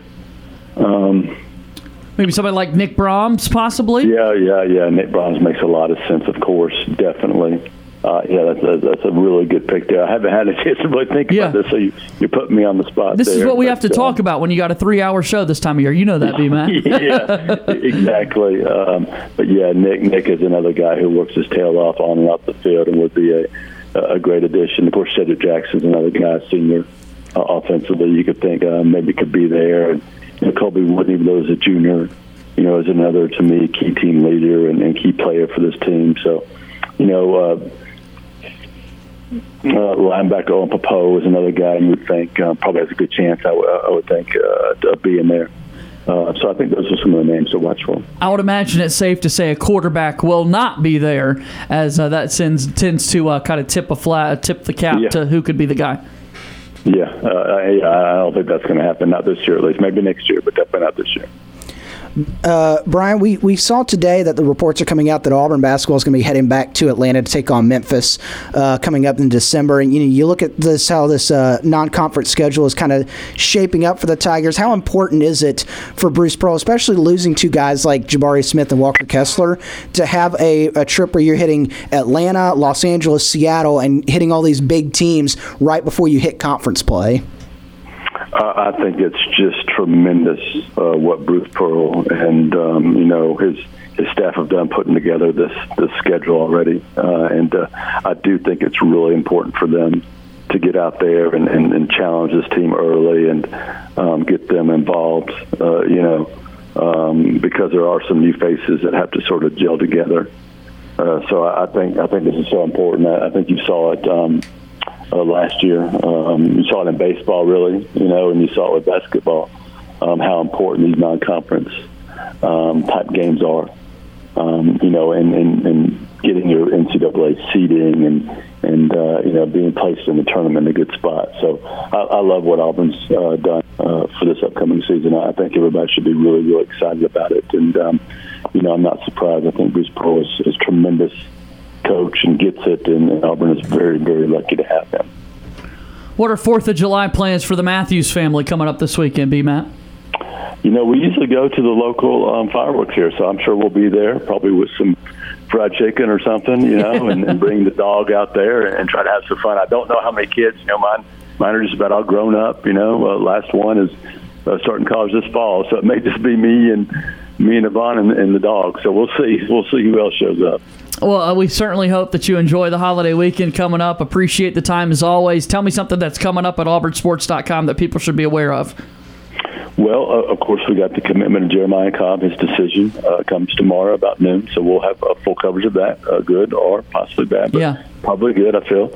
And, plenty of other coverage. There's going to be other football and basketball recruiting news coming out in the coming days and weeks. And, there's some other off-season things we do, like taking a look back at the team and the upcoming schedule and stuff like that. So you name it, we'll have it all there at auburnsports.com. Of course, you can follow me on Twitter at BMattAU.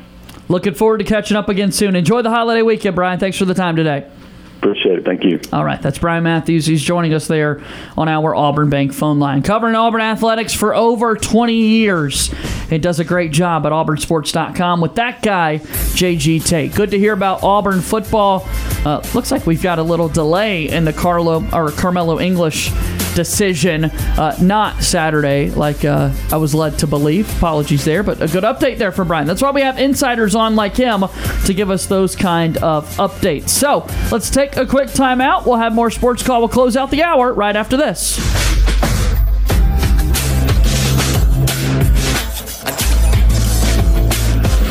Sports Call has been on the air since 1995. I'm Sammy Coates, former Auburn football player and all-SEC wide receiver, and you are listening to Sports Call on Tiger 95.9.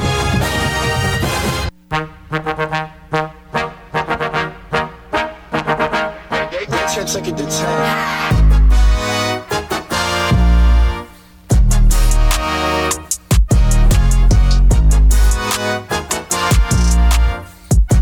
Welcome back in. Sports Call, Tiger 95.9 FM and on the Tiger Communications app. JJ Jackson inside the studio with Brooks Childress and Brant Daughtry. And Brooks, always a pleasure to catch up with one of our favorites, Brian Matthews, like we did just a moment ago. Yeah, and if you missed that, make sure you go and listen to it later this evening on our Sports Call podcast feed. It's going to be up there posted separately if you just want to listen to the interview. Don't want to listen to all 3 hours of the show. It'll be there. Always great to catch up with them. I always try, and I know you did it. You try to find a question that it's something people don't think about. And Brian Matthews was trying to rack his brain thinking about who could go to SEC Media Days, and we made the point that you got to think of some of these things when you talk for 3 hours on the show. But he gave good answers on some of the guys that you could see there representing the Auburn Tigers. As you mentioned, JJ, probably won't see a quarterback there this year. That decision is probably not going to come down until after media days, after you get into fall camp, who's going to be the starter at quarterback. But a guy like Derek Hall definitely could be there. We definitely could see a guy like Owen Popeau there. I wouldn't be shocked if you saw a guy like Anders Carlson there, even though he's coming off an injury. He's still a senior guy, a senior leader on the team. So, Brian Matthews threw out a lot of good names in that interview, and they're all real possibilities of who could represent those Tigers at the SEC Media Days in Atlanta next month. 334-887-3401 or toll free at 1-888-9-TIGER-9 if you would like to call in and be a part of the program. Busy day. USC, UCLA are heading to the Big Ten. Kevin Durant requesting a trade in the NBA. He's got 4 years left on his deal. That is a monster story in sports. And then the Atlanta Braves, the hottest team in baseball, the best record in the major leagues. They won again last night. They're about to throw first pitch in about 15 minutes here again today against the Philadelphia Phillies. Let's go to our Auburn Bank phone line, and joining us now on the program is Russell from Auburn. Russell has called into the program. Hi there, Russell. Hey guys, yeah, let's talk about the Braves. Let's do it. I'll talk about the Braves. Y'all just listen. How about that? Got about 4 or 5 minutes left for you in this hour. Go for it. All right. So it's really sad to see the whole Freddie Freeman thing. I mean, from what I'm hearing, he was told about the offer, regardless of what his agent says he did or didn't do. It's just sad because that's why it makes a lot of sense as to why Freddie was so emotional when he had to do his press conference, is because he knew, just like that agent did, that he would have taken that deal for 5 years, $135 million. And that's why it was so puzzling when he went to the Dodgers for the money that he did and didn't come back to the Braves for the money that we knew was offered. So, I mean, that's why it makes a lot of sense as to why he was so emotional, is because he's sitting there thinking, I should still be here, and I wanted to be here, and it was all over his face. And so it's just sad that got in the way, and Chipper tried to tell him, so I don't really feel bad for him, because Chipper even came out and was very blunt about what he told Freddie and what he told Freddie not to do and what he told him to do, and he didn't take his advice, and it ended up the way it ended up. So I really don't feel bad for him. I mean, it's hard not to feel bad for the guy, but he had advice from one of the best to ever do it, and he actually is, once you add it all up, going to take a pay cut to go to somewhere that he didn't want to finish his career, and essentially won't get a statue at Truist Park. Sad news today about the voice of Truist Park. Public address announcer, Casey Motter. Yeah. Had a great voice, Motter, great voice, and always loved to hear him at the games, and that's just terrible news. But other than that, the Braves, like you said, hottest team in baseball. 14-0 to start the month. They've been 7-5 since. Really, honestly, should be better than that. Lost the series at Wrigley to a Cubs team that is just struggling. So that doesn't make a whole lot of sense as to why they would lose 2 out of 3 there. And, real close games, could have went either way in a couple of those. And then, obviously, Kenley Jansen being 1 strike away and off of the glove of Matt Olson, which is, he's an inch one way or the other, that game's over. So could have been better. Could have actually set the franchise record still tonight with 22 wins in a month. Yeah, last day of the month, so they could do it.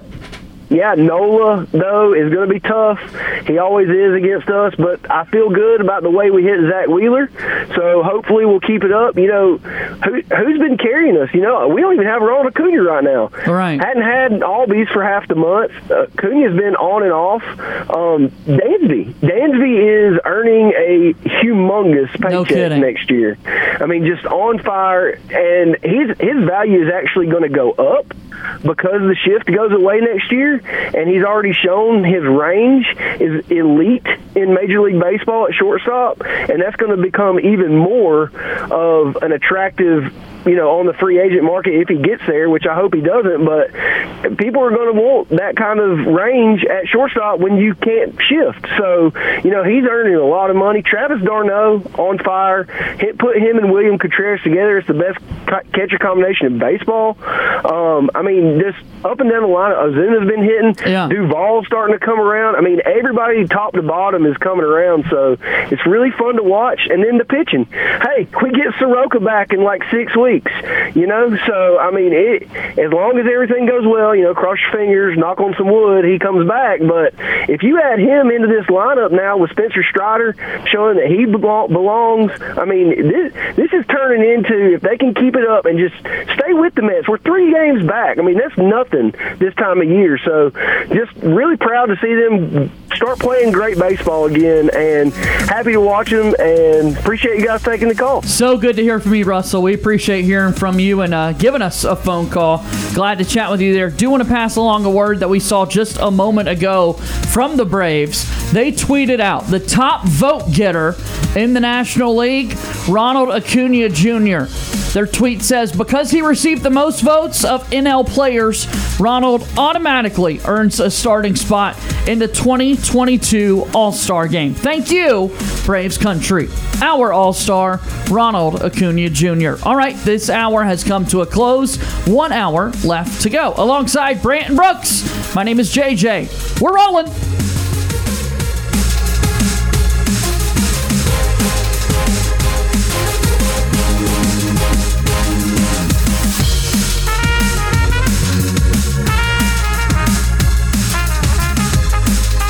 2 hours of Sports Call are finished. Don't touch that radio dial. We've got 1 more hour to go. Whether you're leaving work, cruising around town, or listening on demand, we've still got some fun left for you.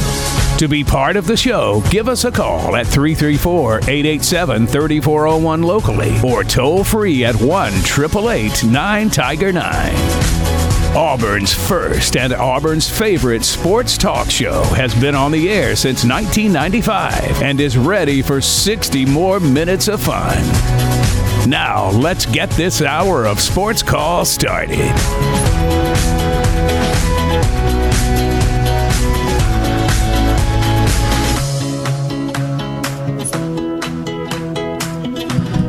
Welcome back into the program. This is Sports Call, Tiger 95.9 FM. Third hour getting started right now, and NBA free agency is off and running. I'm going to say first hour of NBA free agency. Blistering pace. Third hour of our show, but first hour of NBA free agency, and we're actually going to make this an NBA Thursday. Ryan Lavoie set to join us in just a moment. He and I had a show in college that was originally started by Michael Pelfrey and Chris Williams.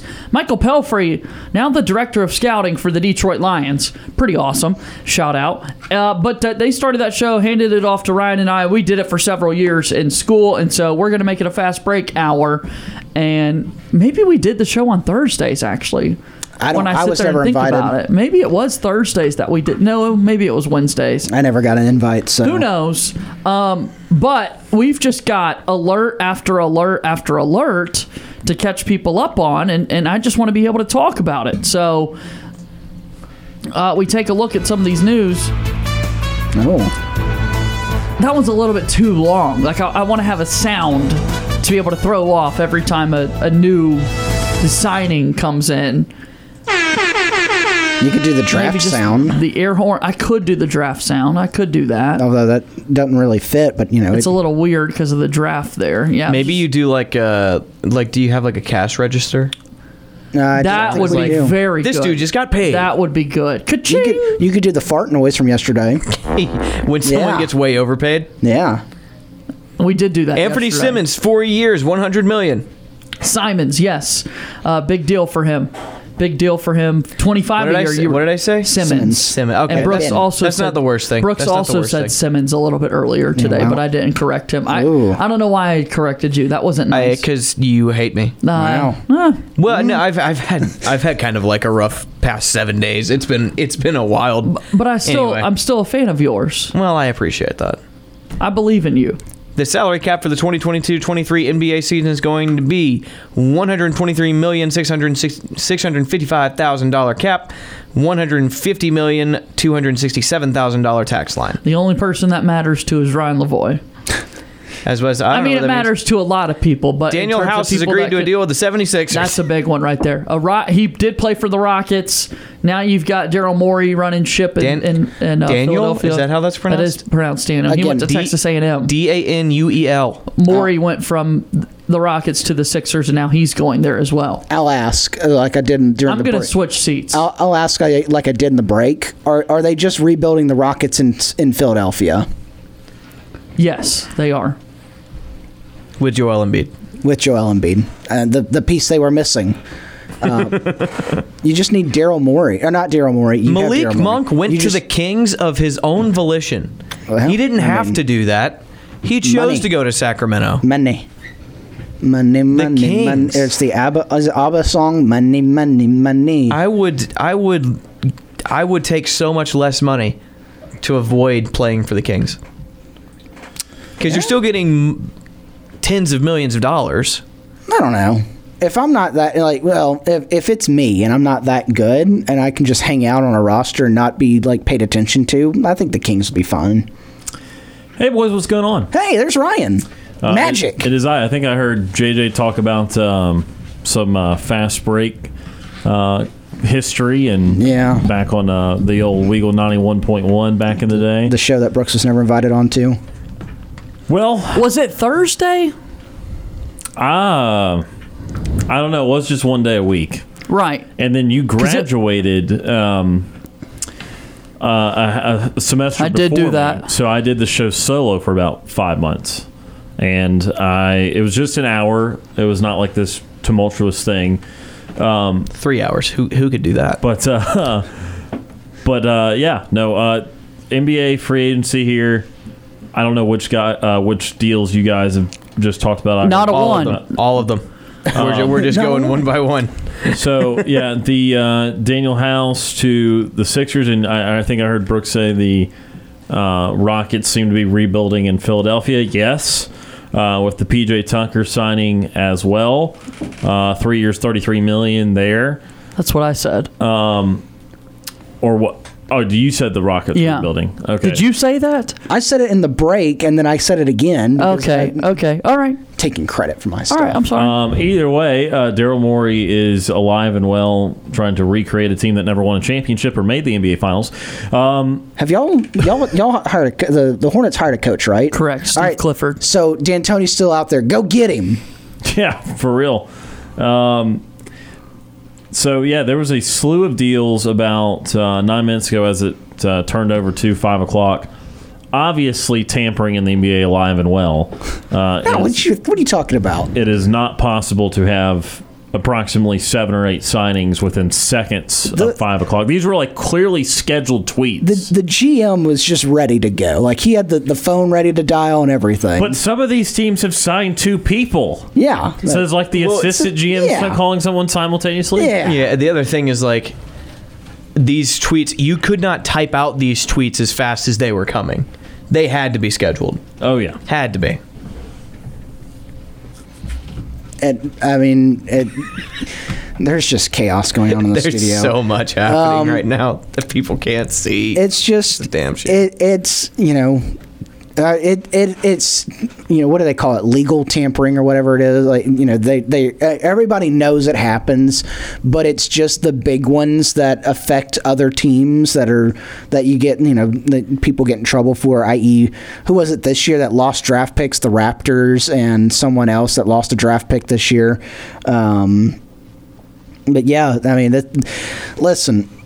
There's a good reason why I wasn't invited onto the fast break. One, everybody just the hosts probably don't like me, and then 2, that's not what it was. And then 2, I just don't know as much about the NBA as other folks. So I see the names come through. I've got Woj like tweeting through to my phone when it happens, but I'm like, oh well, all right, that's a good one.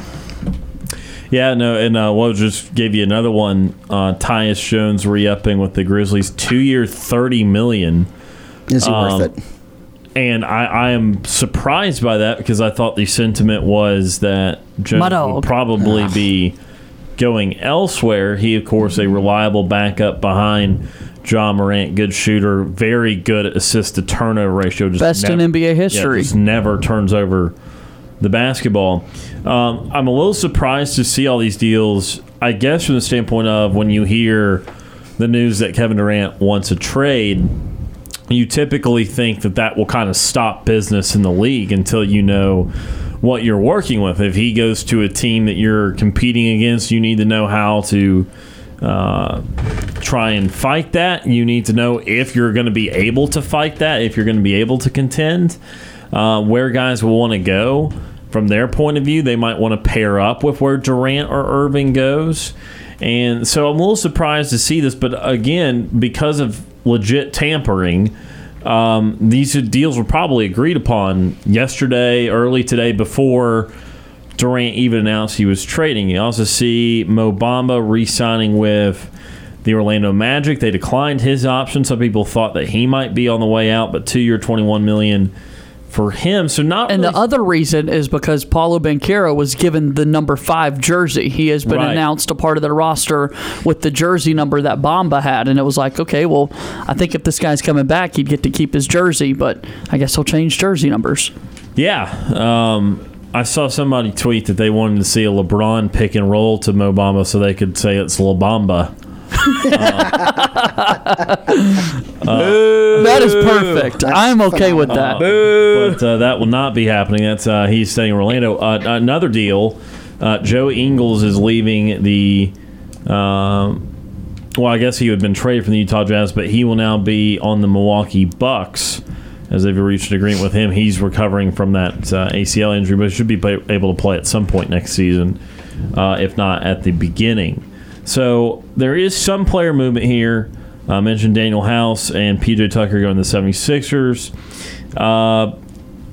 P.J. Tucker is 37 years old and just signed a 3-year deal. Yeah, I was actually reading Bill Simmons on this and the precedent. There's only about 6 or 7 guys in NBA history that at age 38 or older have played in 12 postseason games more than 15 minutes a game or something like that. I mean, there's some specific parameters, but the gist of it is very few guys the age P.J. Tucker will be next postseason will have played a decent amount of postseason basketball at that age.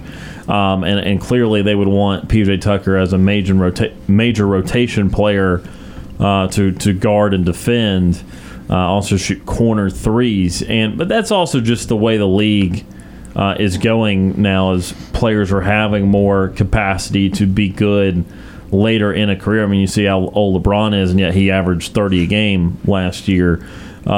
also seeing Milwaukee has re-upped Wesley Matthews.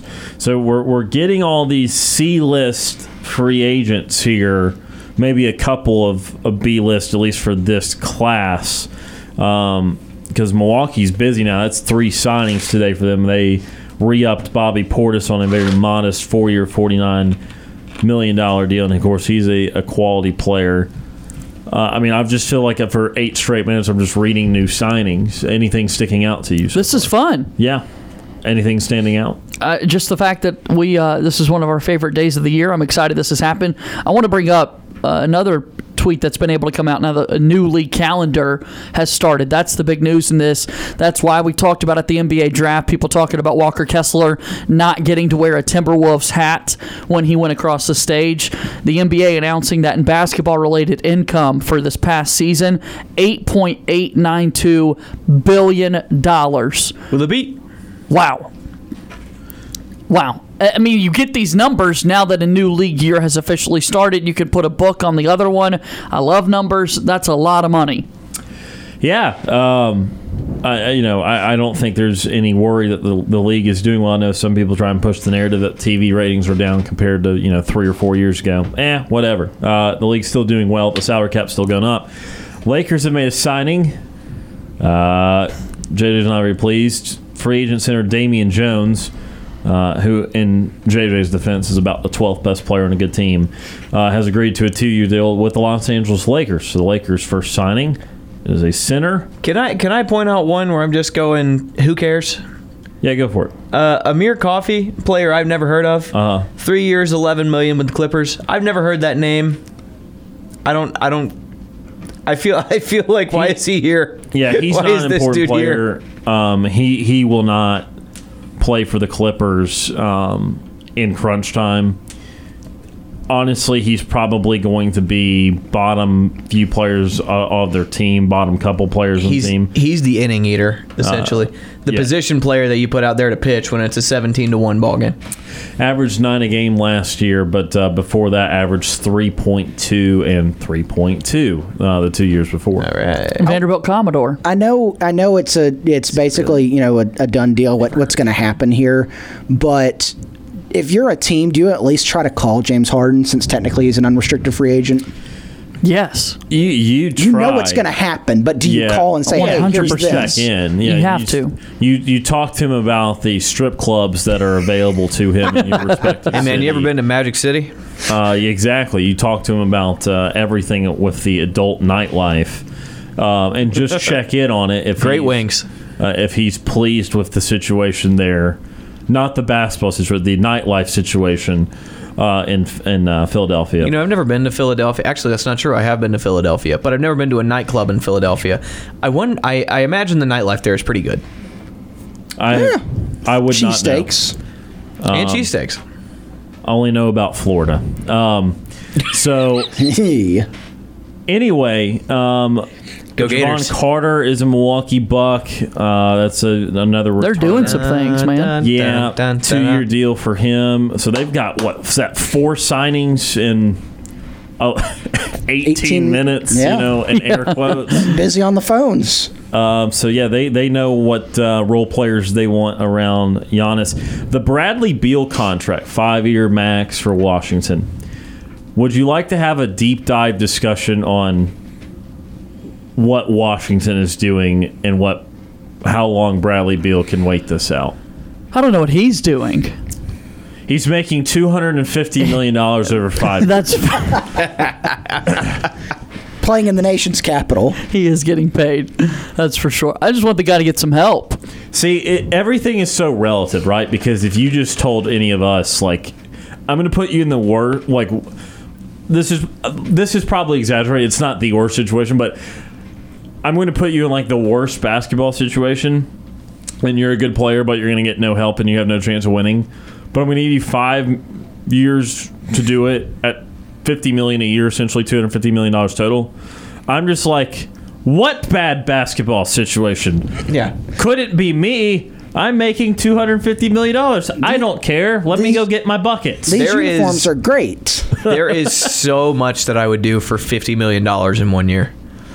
I would do anything that you asked of me, honestly. I would commit crimes. Oh, well, okay. The bail's cheaper, is what Brett said. Yep. Lou Dort, my favorite name. Yeah, I was about to say, more deals, 2 more deals. Lou Dort, 5-year, $87.5 million. Dude's name is Lou Dort. To stay with Oklahoma City. A really good wing defender. I don't have any speculation there. I don't want to start that train. But Chris Boucher, 3-year, $35 million deal to remain in Toronto. Dort's contract strikes me as interesting because... 1, because Brant finds it funny. 2, because that 15, the mid-teens to $20 million number, JJ, GMs love that number because in today's NBA with an ever-increasing salary cap, that's like the perfect number to put in a trade. Like, if I can get 2 $15 million guys, 2 $15 to $20 million per year guys, I can put those in almost any trade for any player, and the salary math is going to work out. And so, I'm almost looking at this Dort trade or this Dort signing. Not that OKC doesn't want him, not that OKC doesn't want him to be in there for a long time, but because that might be a trade chip for them in 1 or 2 years to acquire an expert player. Yeah, no, you're exactly right. You're right that it's definitely worth noting what these figures are because so much can be said for potential trades to be made down the road and moving forward. Nick Batum going back to the LA Clippers on a 2-year deal. He was a popular name that had been coming up, former Hornets player, which I'm always known to follow, and that sort of thing. Chris Boucher in the same way. I mean, 3 years for $35 million. That's not one of the first. I mean, you could go on the random street, and if you ask anybody who Chris Boucher is, they're going to have no idea who you're talking about. Yep, they're going to think that you're, they're going to think that you're talking about Bobby Boucher, Bobby's cousin, and that you forgot his first name. Mama said I needed to make millions of dollars. He's the best point guard since Joe Montana. Let's go ahead and we will take our first commercial break. Let's talk a little bit more. We're doing a free agency primer, letting you know what's going on, breaking the news as it comes to us. Busy day here in sports. You're listening to Sports Call, Tiger 95.9.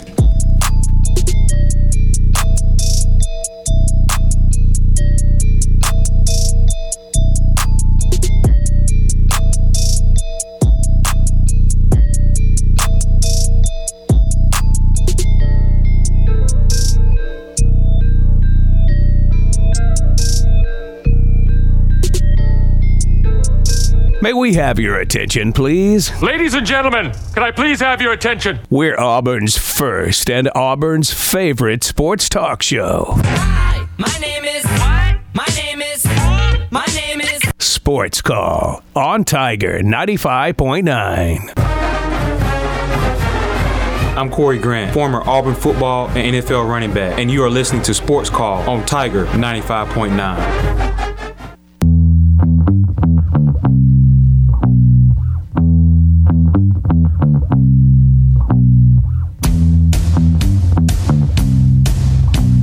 Welcome back into Sports Call, WTGZ, Tiger 95.9 FM, and on the Tiger Communications app. JJ Jackson, Brant Daughtry, Brooks Childress, Ryan Lavoie inside our studios here on South College Street. Busy Thursday. A lot going on. The Atlanta Braves, they've started their baseball game. Could not tell you if anything has happened. I haven't seen any tweets come across to let me know that anything has taken place. 0-0, top of the second. They've not acquired anybody as far as I know. Wrong league. Top of the second for the Bravos, who go for the series sweep over the Phillies. USC and UCLA are joining the Big Ten. I was serious with my question to Connor O'Gara a little bit earlier today. It has always bothered me that there was 10 teams in the Big 12 and 12 teams in the Big 10, and now we're having 1 million teams in the Big 10, and they're doing their B1G, and I guess it really doesn't bother that many other people. But that just, I'm like, and now there's can we change the name? 10 teams in the Pac-12, which you could take it back to the Pac-10. At least they changed their name, though. Like, respect to the Pac that they went from Pac-10 to Pac-12, and now they may go back to Pac-10. Respect to them for that. Well, true. Big Ten's like just trying to play bingo. B10. Anyone got B10? No, we got more than 10. B16. B16. We might want to add B20. He's funny. You just listen to him. Sometimes he is funny. He is funny. I like that. And then also NBA free agency has been off and running ever since 5 the afternoon got started when Kevin Durant requested a trade away from the Brooklyn Nets. We said it a moment ago. This time a year ago, we were getting set for an NBA season once again with Kevin Durant, Kyrie Irving, and Kevin Durant all on. Did I say his name twice? You sure did. Kevin Durant, Kyrie Irving, and James Harden. With 2 Kevin Durants. Got to feel good. Oh boy. So man, it'll be tough to. Kevin Durant, Kyrie Irving, and James Harden all on the same team, and they had 27 combined All-Star appearances and did not win a playoff game. And so, yeah, I mean, it's way different now that we go into this next season, and it looks like none of them are going to be on the Brooklyn Nets. Way different. Yeah, I mean, the dynamic of the league will change. That's why I'm kind of surprised to see. I mean, granted, I say surprised. Of the guys I've mentioned, I wish I would have made a more official list, but probably not more than 2 of the top 20 free agents are signed. And to be clear, I'm not including like Bradley Beal because it was always understood. I know technically he was a free agent, but it was one of those situations where there was never a doubt that he was re-signing with Washington. And so like if Harden re-signed with Philly, would never a doubt. So of the guys always known to be available before the opt-outs this past week with the understanding they'd eventually just re-sign. I mean, you're talking, PJ Tucker, Lou Dort ultimately re-signed, and I think he was a restricted free agent anyway. Again, yeah, not one of the main guys. So I guess it's not too surprising because these guys don't really have a lot to do with where Durant or Irving will end up and what those teams are looking for. But I see a guy like PJ Tucker, and like he's a really nice role player to have on a good team, especially a team that's offensive oriented, because PJ Tucker defends his butt off. He's not a very accomplished offensive player. He's really only got the corner 3 in his arsenal, but like he's going to work his tail off, and that's somebody you like to have come off the bench or play a decent amount of minutes. But until this Durant and Irving thing goes down, I don't think we'll get closure on someone like Zach LaVine or DeAndre Ayton, those guys that have been more talked about in free agency. Now, we saw Brunson go already to the Knicks, which is interesting because I don't think that he's worth what he's going to get. I think he was at 4 years, 105 or 4 years, 110 for a guy that's an average starting point guard in the NBA. He's not the star the Knicks look for typically. He will make them a little better, but at the cost of what? They're out of cap space now after signing him. And so it makes your team a little better, but he's not going to be a player that significantly changes their equation. I think the bigger issue with Brunson is what it does to Dallas. I think the way greater impact is Dallas lost their second best player for all intents and purposes from their postseason run, from a team that went to the conference finals. And so does Dallas think about Kyrie Irving, or does Dallas target DeAndre Ayton if they have the money? I don't know if they have the cap space actually.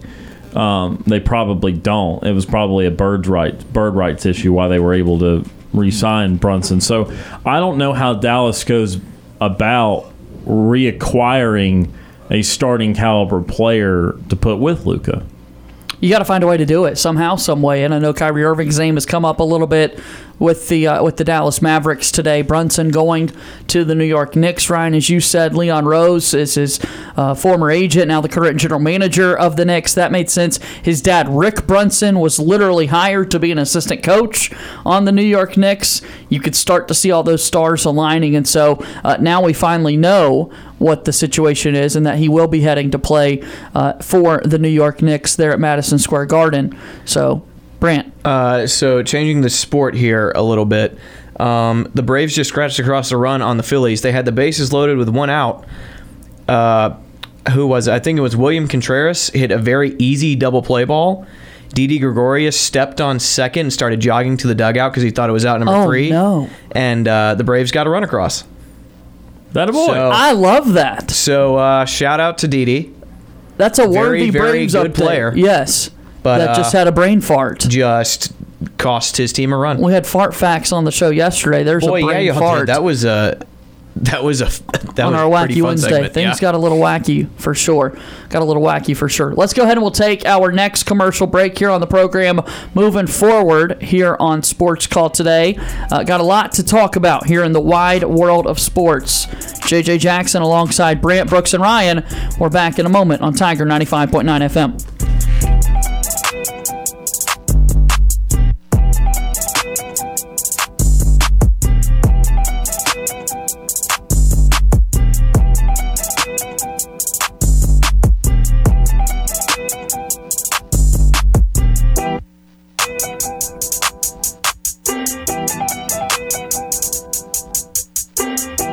Do you want to join our conversation? Tweet us your thoughts on Twitter at SportsCallAU. This is former Auburn football player Danny Skutak, and you are listening to the Abby Award-winning Sports Call Auburn.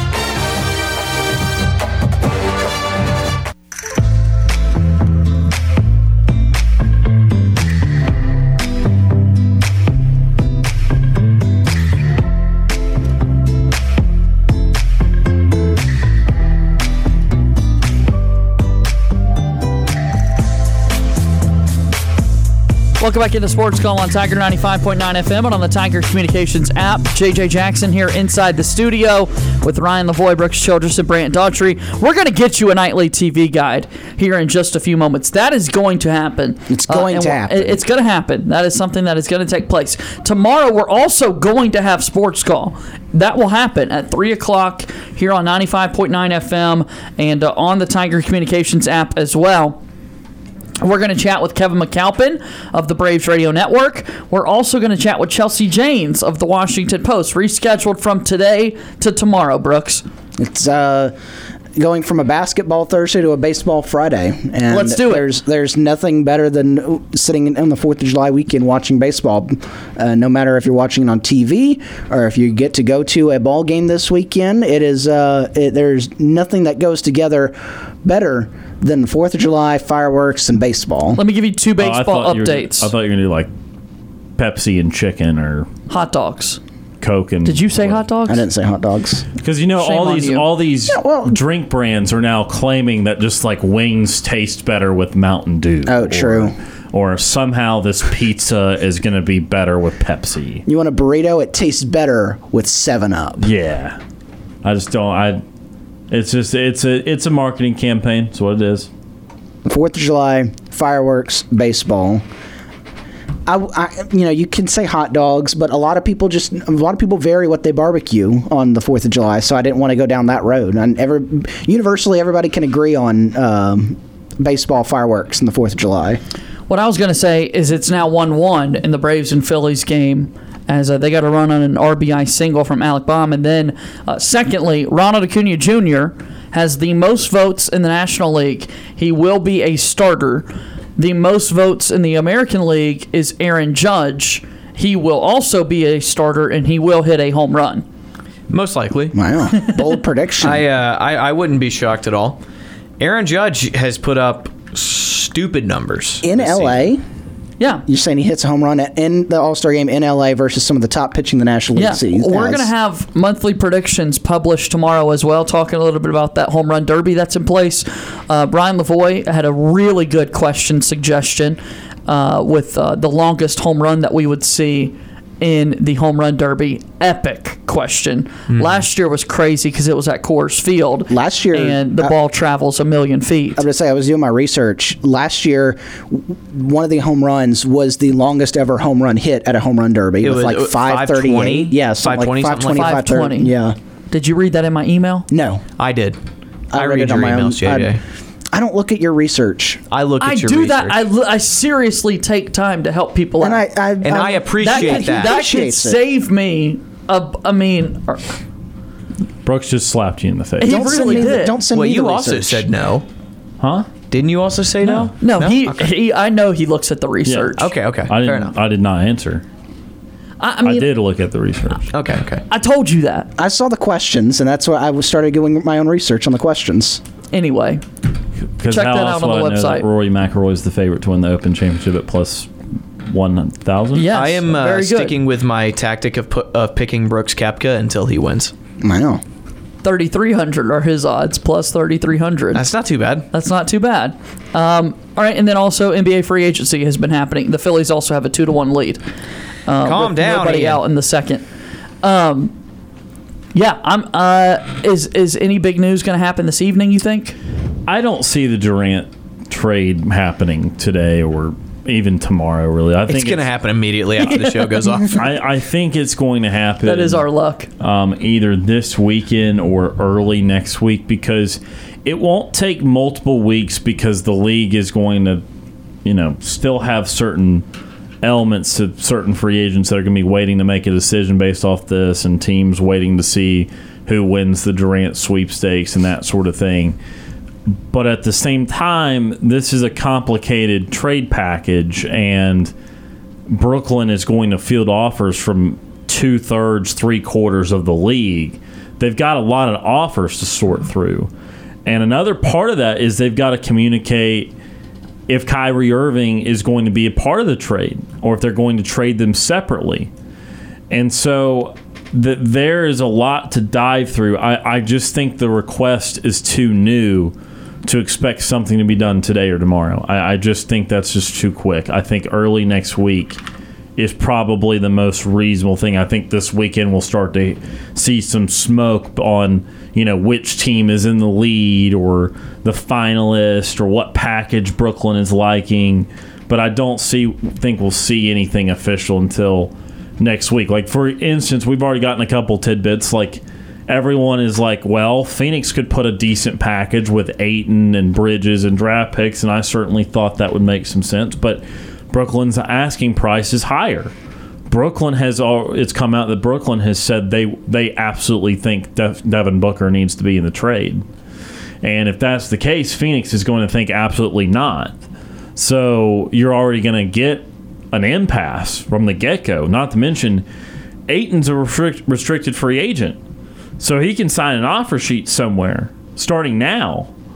So who's to say Detroit or anyone with cap space, granted there's not a lot of teams with cap space, but the 5 or 6 teams that do have cap space, someone signs them to an offer sheet. Well, then Phoenix has got to make a decision whether to match it or not. They could be stuck with a bigger contract than they wanted to, or let them walk for nothing. The relationships are not good there between DeAndre Ayton and the Phoenix Suns currently. So I think this will halt some business. I think we'll see a slow in the trickle. We've already not seen something in 15, 20 minutes now, which seems like such a long time compared to how they were rolling in. But I think these were all deals consummated earlier today before Durant was on the trading block, or yesterday in the legal, illegal, whatever tampering period. And so I think you're going to see a reduction in business over the next few days until the Durant trade happens. That's why I don't think it'll drone on all summer, but that's why I do think something this complicated will take at least a few days. Excellent use of the word consummated. Thank you. I did some research, and Kevin Durant announced through the Players Tribune on the 4th of July in 2016 that he would be joining the Golden State Warriors, and he announced that at 11:38 a.m. Eastern Time. I remember. 11:38 a.m. Eastern Time. I remember I was in Asheville, North Carolina, going down the French Broad River canoeing, actually, which is something I don't normally do, so that was a little significant to me to know. Yeah, very much so stood out. I could not remember the time. Forgive me. And if you remembered that it was 11:38, I should have asked you.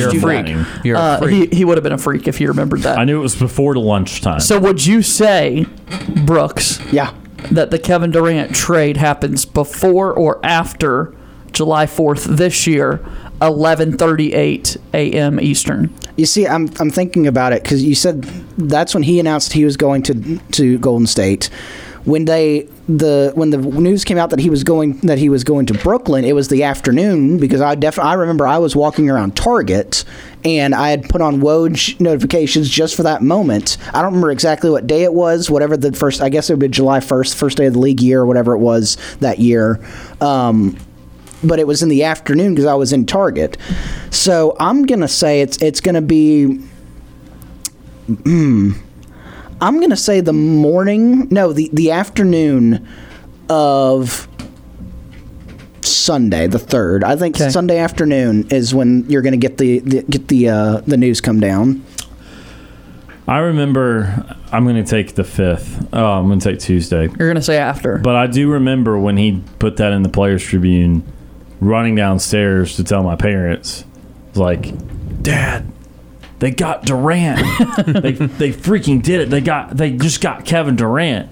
And my mom and dad were having like a serious conversation at the time. My dad essentially just that's great, and waved me off. And I was like, but it's Kevin Durant. What do you mean? And so I just ran back upstairs. But adult conversations happen from time to time. So you're going to say after? I'm going to take Friday. Okay. Not Friday. I'm going to take Tuesday. I love it. I love it. All right, let's do a quick abbreviated version of our Sports Call Nightly TV Guide. Brooks, we've got some fun things coming up this weekend, as the TV Guide is something that we love to do. It's presented by our good friends over at White Claw Hard Seltzer. Let's get right into it. Here is Sports Call's Nightly TV Guide. Our show is about to end, but we've got you covered on entertainment for the evening. Here's Sports Call's Nightly TV Guide. Again, a nightly TV guide brought to you by White Claw Hard Seltzer. Tell me something, Brooks. All right, well, you've got 2 movie picks for you this evening, starting things off 6:45 on E! Network. It's Independence Day with Will Smith. Phenomenal movie. JJ, have you seen Independence Day? No. Okay. He's like the last man alive in the world in that one, right? No. That's I Am Legend. Oh. Yeah. Which is also a pretty solid movie starring Is that Will Smith. a war movie? No. Well, I Am Legend or Independence Day? Independence Day. Yes. Kind of. Technically, wars are involved. They're just with different things that we don't normally involve with, such as aliens and zombies. Yes. Oh, okay. 8 o'clock on Nickelodeon. Shrek 2 is on tonight, the second edition of the Shrek movies. Still got to go see the Shreks. Oh, You've never seen the Shreks? I've seen bits and pieces. Donkey. You've never seen... And in the morning, I'm making waffles. I can add to the commentary a little bit. Third one is not great. Fourth one is underrated. But the first and the second one are classics. You gotta watch those. Sports picks for you this evening at 6 o'clock on ESPNU. High school lacrosse is in action. And at 7 o'clock also on ESPNU. High school baseball takes center stage. Dink. Your professional sports for the evening at 6:30 on ESPN2. It is the Greg Lavoie pick of the evening. CFL is back in action tonight. The BC Lions take on the Ottawa Red Blacks. Yes. I watched a BC Lions game last week, and I think they won, and they were pretty Briarwood good. Christian? Yeah. Wide receiver that's them. Running at the line of scrimmage. And then some baseball action for you tonight at 9 o'clock on FS1, a battle in the NL West. This the is San Diego entirely Padres unnecessary. What's happening? take on the Los Angeles Dodgers. Huge game out there as the Padres try to reel in the Dodgers, but they just keep on winning out there. Freddie Freeman hit another home run last night. And so, yeah, dude, he pretended the ball was his agent. Hit it 430 feet. That is a look at your nightly TV guide. Brought to you by our friends at White Former Claw. agent. I wish I could say that was original, as unfortunately not. You should have just taken credit for it. I should have, but it would have been dishonest. That does it for today's show. Thanks so much for listening. Guys, thanks for being here. Yeah. Thanks. Enjoyed it. Thanks to Connor O'Gara and Brian Matthews for stopping by. For Ryan Lavoie, Brant Daughtry, and Brooks Childress, my name is JJ Jackson. Thank you, and good day.